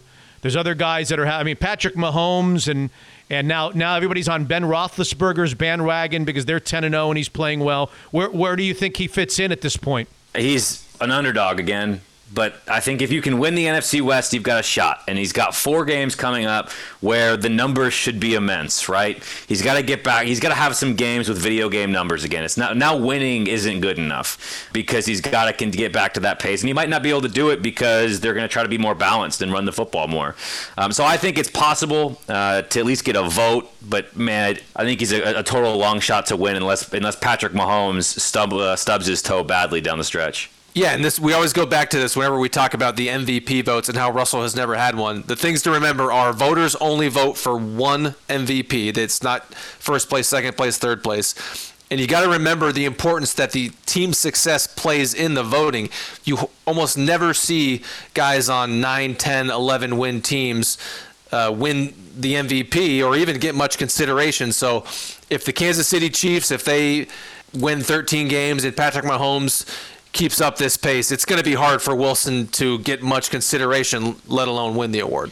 All right, I'm going to try this. Joe, I'm going to answer right now your overreaction mailbag on Twitter. And I want both of you to answer overreaction or what is it? What are the choices? Overreaction or reality? Or not. Okay, overreaction or not. Here we go. With the Packers' loss on Sunday to the Colts, even though at the time of this recording we don't know what's going to happen between the Rams and the Bucs on Monday night, the Seahawks, considering their schedule and considering they're getting back some people healthy, are going to go 12-4 with one more loss the rest of the way and be the number 1 seed in the NFC. Joe, overreaction or not? I think it's an overreaction because I think at that point, Mr. Playoffs would have to come in and solve a ton of tiebreakers because they're not going to be the only team at 12 wins. The Saints aren't losing 3 more games down the stretch. 3 more? Because they've got 2 losses. You're saying they've got 2 losses, so they have to get to 5 losses. The Packers, same thing. They would have to lose 2 more. So I'm going to say that's an overreaction at this point. There's too much football left to be played, and the tiebreaker picture is not clear enough in Seattle's favor to say that. Okay. Brady? Well, the Saints they're going to be without Drew Brees. He's on injured reserve. I know that they have the record advantage right now, but I could see them losing 3 more games if Seahawks finishing. I don't think, by the way, as Mr. Playoffs would tell you, I don't think they have to lose 3 more games. I don't know yet, but I think the Seahawks, should they end up in a 12-4 tiebreaker with the Packers and the Saints, would have a pretty legitimate shot to come out of that tiebreaker. But Brady, you can't hem-haw here. Either it's an overreaction or it's not.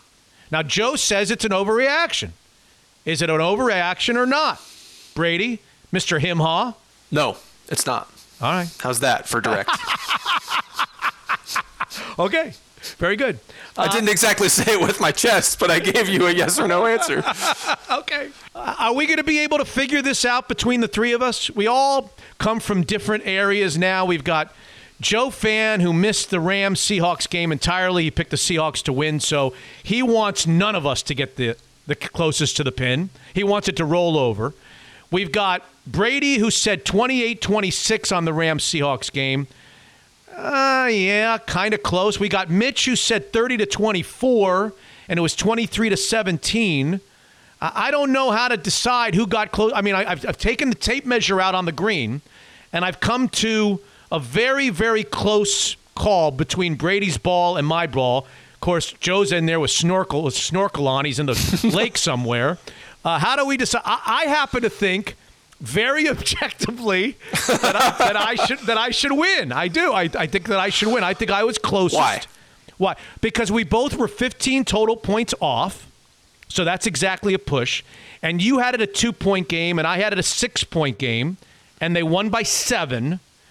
In Vegas, my pick would have been right. Your pick would have been wrong. I just think in some third or fourth tiebreaker, plus I'm more handsome than the two. I think that in some sort of like fourth tiebreaker, Mitch Levy should get the KP on this. Here goes Mr. Playoff trying to create all the tiebreaker scenarios for the KP that was never agreed upon. Well, here's one for me. Okay. Here's the first tiebreaker, Mitch. Who picked the winning team's score correctly? That's the first tiebreaker. I did that. 28 points. They didn't score 28 points.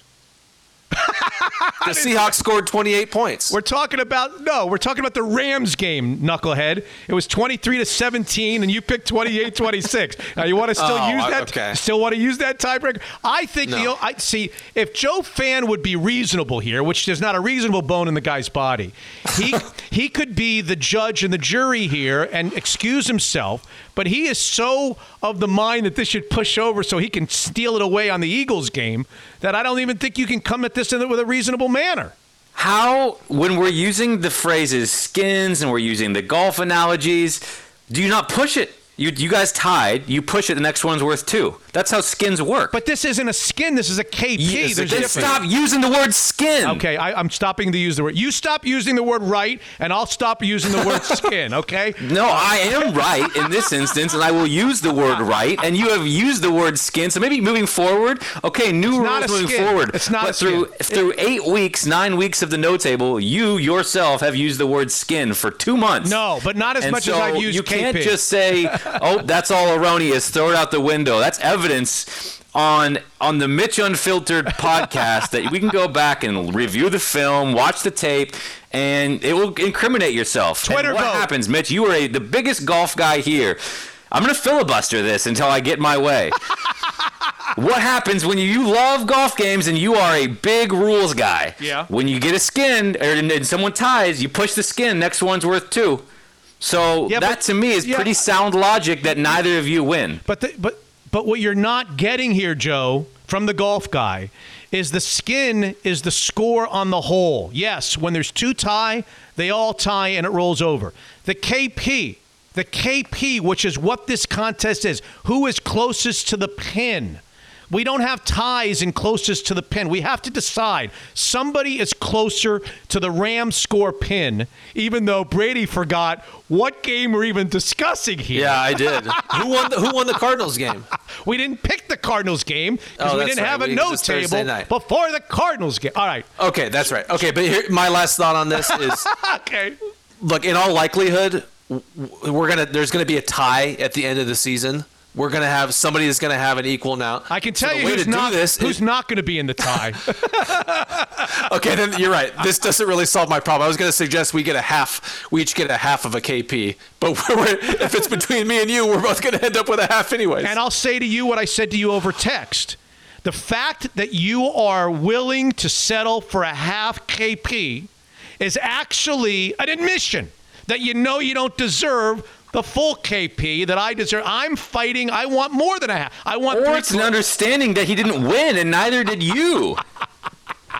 Being reasonable. That's what it is. All right. Twitter poll maybe or something like that.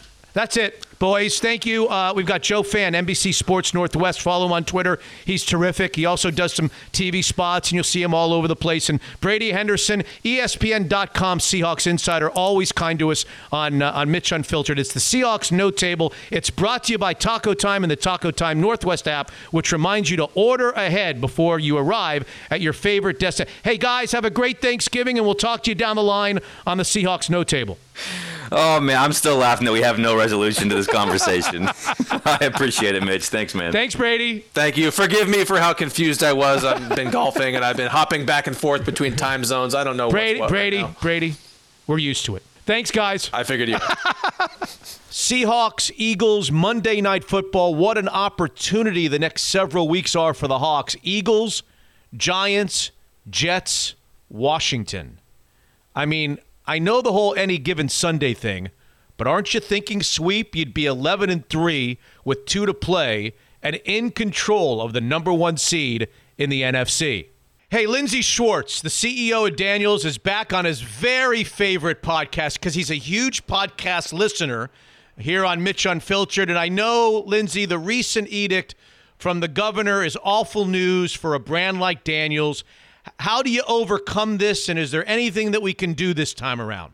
Yeah, thanks for asking. I mean, it is tough, and the timing couldn't be tougher for us and for all of our great team members. But this time around, we are going to give it a shot. We're going to keep the restaurants open for takeout and delivery, and we're even going to have some outside seating. We just built a really cool new tent at the Leshai location on the deck, and that's ready to go, so you can eat out there any night.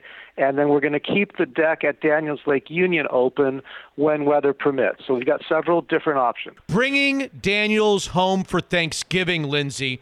This is an interesting idea. It's been a big winner for you over the years for those of us that don't want to cook or clean. We don't want the hassle. Yeah, we're going to offer a fantastic option to go. So the same thing that we do every year. It's a great 4-course dinner. It's $70 for adults, $20 for children under 10.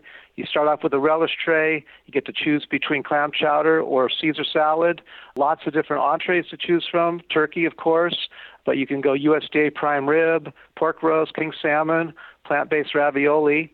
And then for dessert, you choose between pumpkin pie or cheesecake. You can get a steak if you really want for a little bit more money. Did I see, for those people that are listening to this on Monday or Tuesday, did I see that Tuesday night, the uber popular Apple Cup dinner with Heward and Bledsoe is on? It's just going to be in a virtual setting? Yeah, that's right. It's become a really fun tradition for us. So this will be the 6th annual, and typically those guys come out to the restaurant and we do a great dinner, and those guys get up and speak. But this time we're going to do it virtual, so it's going to be a Zoom call. They both agreed to do it. Same great menu that we always do, a 3-course steak dinner. And then also each of them are doing a bottle of wine, featuring a bottle of wine from their wineries. So it's a package deal. You buy the dinner, you get 2 bottles of wine, and you can call our restaurants directly to place orders and arrange for the pickup. It's gotten a little tough, but Daniels Broiler for the holidays. I think it's a great match, and Lindsey Schwartz, the CEO, has always been a great supporter of ours. We love Daniels Broiler, a world-class steakhouse. Unfiltered.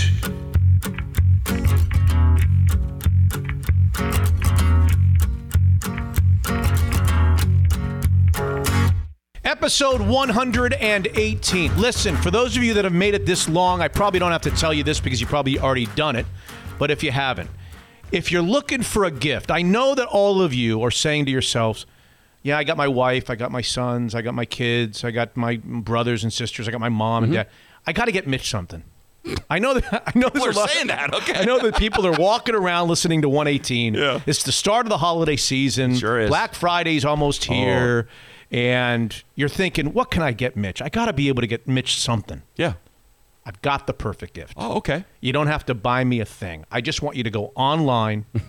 I want you to go to wherever you listen to the shows and click play on 118 shows. Please do. Or any shows that you haven't already listened to. Click play. It'll help. Yeah, it does help. That's all. That's my stocking stuffer of the year. That's all I want. That's easy enough for everybody. Well, it's not that easy.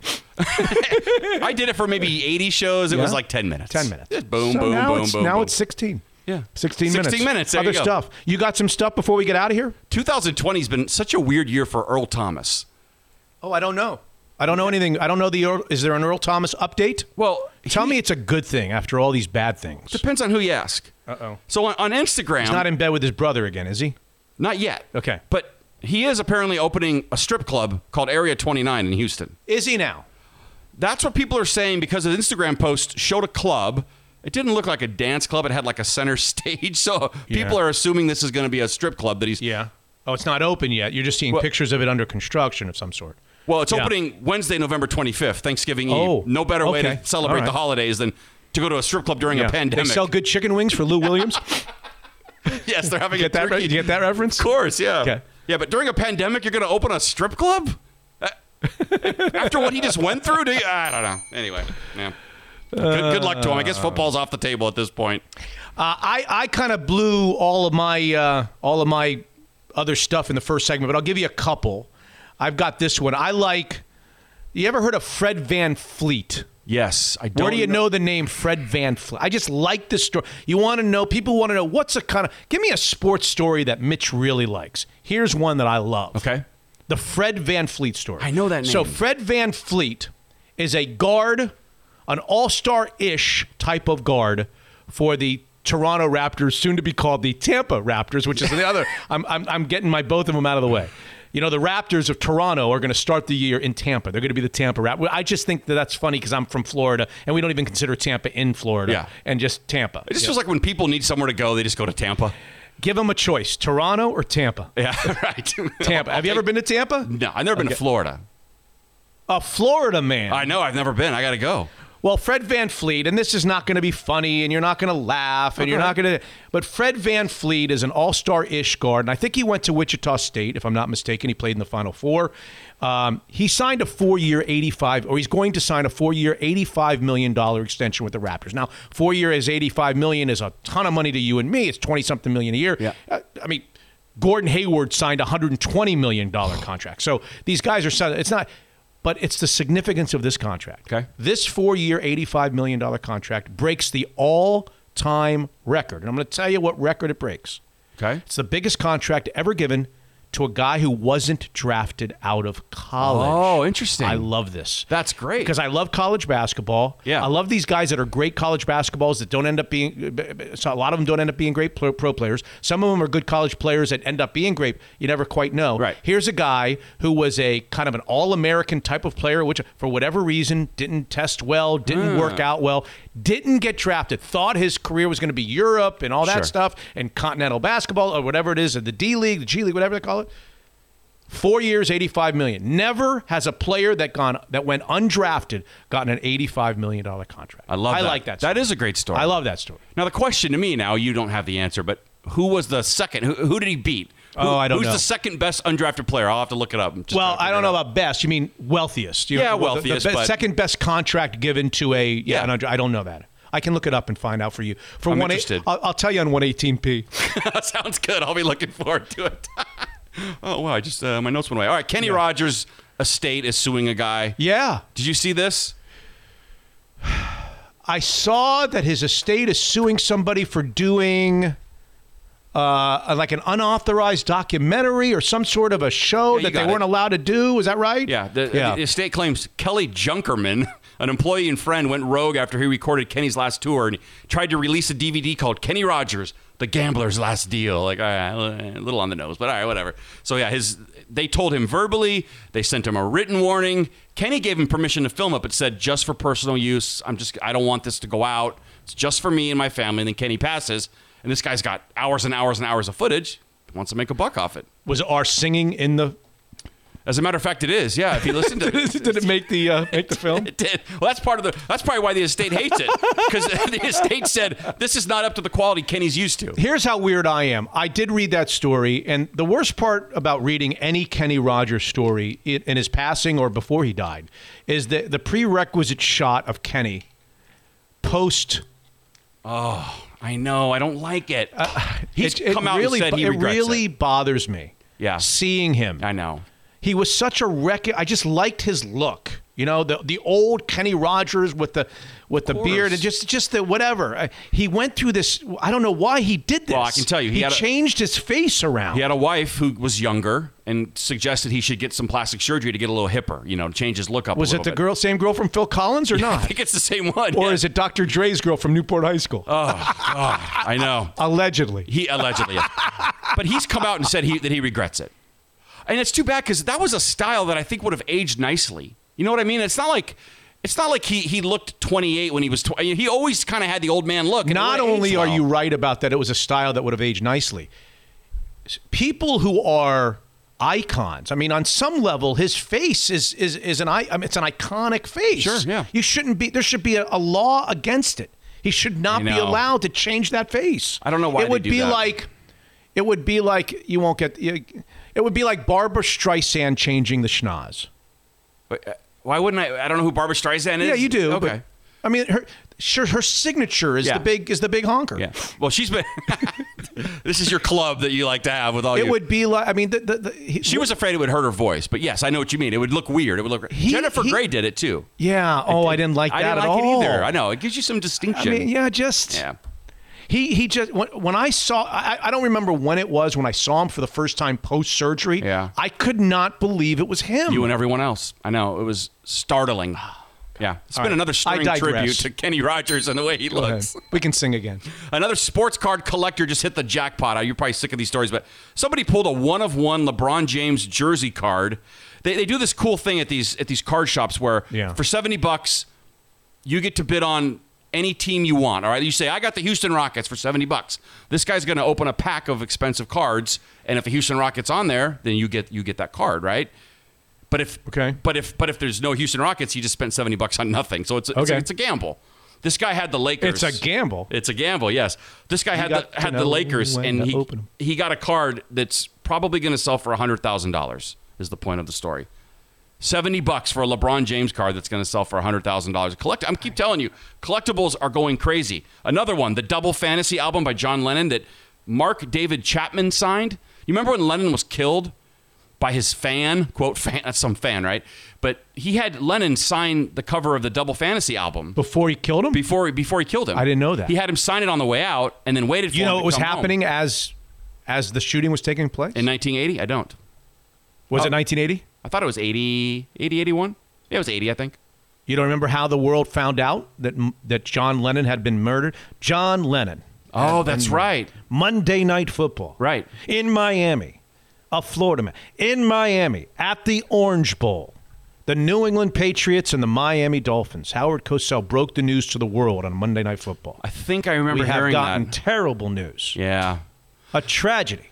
Yeah. So they're Did saying not know that he asked him to sign the album first. And Mark David Chapman stashed it behind some flower pot at the hotel there. I should know the name of that hotel. It's famous. Yeah. Anyway, it's going to go for maybe $2 million. They're saying this record that's signed by John Lennon. $2 million. It just represents such sadness, though.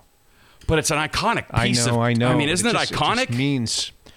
It's sold between. Just represents his heartbreak. It's heartbreaking. Yeah, it was such a weird story. By the way, Mark David Chapman was denied parole recently for the 11th time, so we don't have to worry about him getting out. Okay. John Daly recovering from a surgery. Did you see this? Well, I know that he had some sort of a cancer, a bladder cancer, maybe. That's exactly right. Yeah. So he was diagnosed with bladder cancer back in September. Yeah. And he recently entered the PNC Championship along with his 16-year-old son. Oh, well, that's a story that I never got out on 117P. That was on my notes that I didn't transfer it to 118. Yes. Do you know who's going to play in that? You don't know that tournament. The PNC Championship. Is a Tiger in it? Yes. Okay. He's never played in it before. Oh, okay. Why has he never played in it? But that's not the story. All right. The story isn't the Tiger's in it. The story is who he's playing with in it. Who's his teammate? It's a two-man team. Okay. It's major champions that are invited to play with their brother, with their son, with their daughter, with their father. Okay? Yeah. You got to be a major champion, and you got to be invited to play, and then you can play. Tiger Woods has never played. He's playing this year for the first time with his 11-year-old son. I love it. That's great. And is this is something you can watch? Of course. It's a big tournament. It's a big. They all play with. Nicholas always played with his grandkids and his sons, and he's played it every year for 100 years. And Trevino's and whatever. Tiger Woods playing in it for the first time with his 11-year-old boy. That's amazing. I love that. So Charlie. That's why Charlie Woods. That's why John Daly wants to play with his 16-year-old son. He's played already with his son. Okay. Yeah. So he wants to play in it again. They call him Little John. Little John. Yeah, Little John Daly. Yeah. Zach Baggins was a guy we talked about. He wanted to buy the Los Feliz house where some of the Manson murders took place. Remember we talked about that? Yes, it's the house that I visited on my trip to California with my mom. It's up in the hills of Hollywood or somewhere up there on a cliff somewhere. Yeah. I don't know if it's the one you saw, but it's one of them up there. It's the La Bianca house. Yeah. Because he wanted to do some kind of ghost thing with it. Whatever. Yeah, stupid. Well, now he's thrown down $80,000 at auction, and he snagged the original clown prop doll from the 1980s classic horror film Poltergeist. Do you remember that movie at all? Of course. That's the one where my mom took me to see Rocky III. It wasn't playing. So we saw that cockamamie movie at 8 years old. I'm 8. That clown scared the shit out of me, that scene. I don't know if you remember it at all. No. The clown's in a chair. I remember a kid in the TV or something. That's his sister. You, or something like that. Yeah, I don't know. It's I hear you. Or am I got the wrong movie? I'm Back, I think. I'm Back. Or is that? Anyway, the kid's in his bed. There's clowns freaking him out a little bit. So he goes to throw a blanket on it, and he misses. He puts his head down. He looks back over. The clown's now gone. He's like, oh, shit. Looks under his bed. No. Pulls the sheets up. Nothing. I was like, oh. He sits up on his bed from behind. He gets choked out by the clown. I stood up and screamed at the top of my lungs at 8 years old. Thanks, Mom. It's no wonder I'm so weird. Anyway, he paid $80,000 for that. It's kind of cool. People say that it's cursed because 4 people died during the filming of that movie, either during or after the filming of that movie. So I don't know why he wants it, but he's got it. 10 people have sent me this story about the guy who rescued his dog in Florida. Have you seen this video? No. It's a better video story because you have to kind of see it. It's similar to the story where the guy that you had wrestled with the alligator. Yeah, this guy does the same thing. These Florida guys, toughest people around.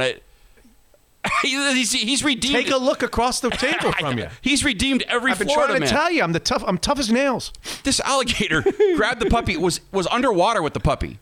The guy goes in up to his knees, pulls the alligator up out of the water. You can hear the puppy like yelping and like making noises. Can't. Yeah, it was the guy pries the alligator and my God. and then does like a little shake move and shakes the puppy out, and the puppy takes off running. And then neighbors say that he reportedly tossed it over a nearby fence in hopes it won't return to the pond. So not only did he rescue the dog, then he just chucks it and says, "Get the hell out of here! It's my pond." Crazy, but you can look the video up. It's impressive. It's really impressive. I mean, the amount of pressure that those things have. I mean, you grew up. It's crazy that he was able to do that. Anyway, good for him. Do you see the Tyson food plant story? People in the Tyson food plant got sick. Well, a COVID outbreak or no? Yes, there was a big one there. Yes, I remember that. Somebody's suing because they claim that the higher ups at Tyson were taking wagers on how many people are going to get sick at the plant, which is classy, right? Really classy. Yeah, Oscar Fernandez is suing. Oh, yeah, I know. Yeah, he was infected along with 1,000 other people, and because Tyson required him to come. So yeah, classy. R.I.P. Real quick before we go. Okay. Bobby Brown Jr. Yeah, I saw that. Wow. What this guy's gone through. Excuse me. Crazy, right? Yeah, I saw that.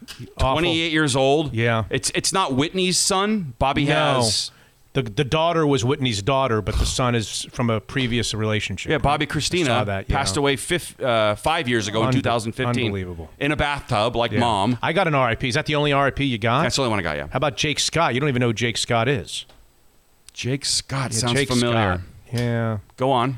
He was the all-world safety, first at the University of Georgia, and then with the 1972 Miami Dolphins. Number 13. It was Dick Anderson and Jake Scott were the safeties of that team. 2 all-world safeties. A lot of people think he was also the MVP of the Super Bowl when they won. Oh, really? He then went into hiding after his playing days. He got in a fight with Shula. People couldn't find him. It was, just completely what do you call that? A recluse? Yeah. And he died at the age of 75. He was a great, great, great football player from my youth. Jake Scott, number 13 of the Miami Dolphins. A safety wearing 13. Wore number 13, and Dick Anderson, I believe, wore 40. And that was the 72 Dolphins team. And when they used to drink the champagne, which is the reason you'll be drinking the champagne when Pittsburgh finally loses, and they will, he was one of the mainstays. And I'm glad that he patched things up with Shula before both of them died this year. Both of them, and a lot of those Dolphins guys have died this year. It's been a bad year from that 72 team. I forgot Kenny Rogers passed this year. I had to look that up. I thought that was a couple years ago. It was 2000. Just saying. I thought it was 2019. Didn't he sing the day after he died? Yeah, but I didn't feel like it was 2020. But 2020 has been rough. So this guy Jake Scott. So I'm sure the number is now retired, number 13, because of him in the Ring of Honor. Is it?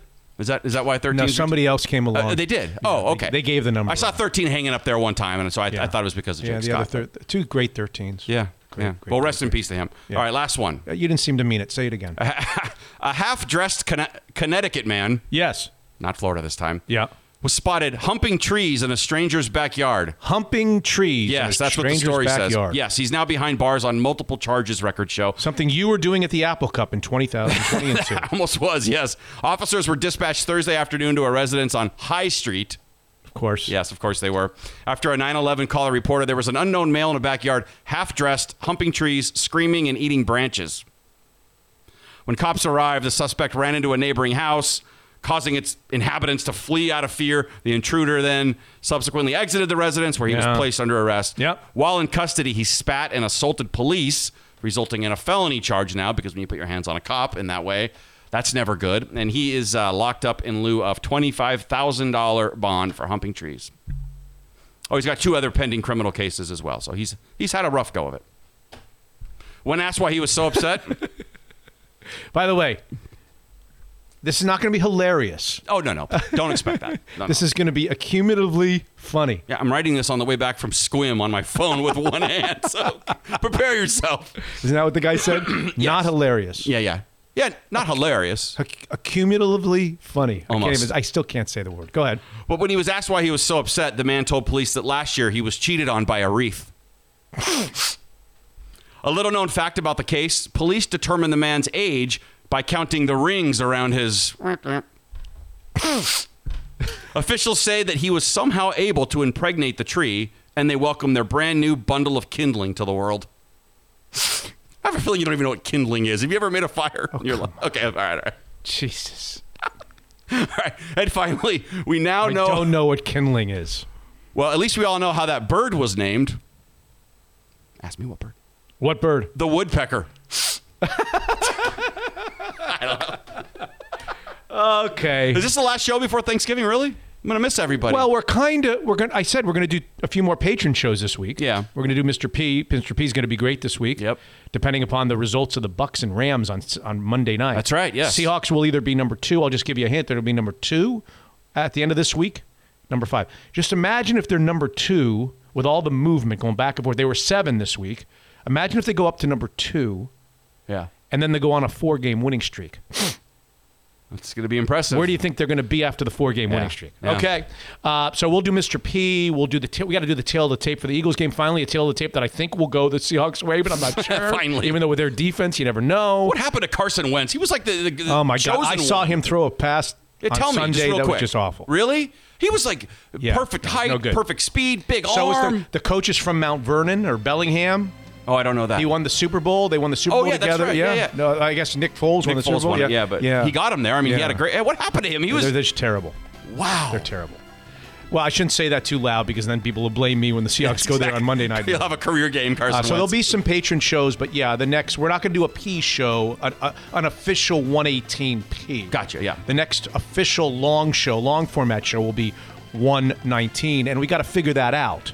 Do we want to release the P show on the Monday before the Monday night game? Do we want to do an abbreviated show right after the Monday night game? Do we want to do guests? Do we not want to do guests? So I don't have any idea. But what I do want to do is thank you. And if anybody's listening to this Thanksgiving week, I'm assuming they are. I said this at the beginning. I mean it. I really appreciate everybody.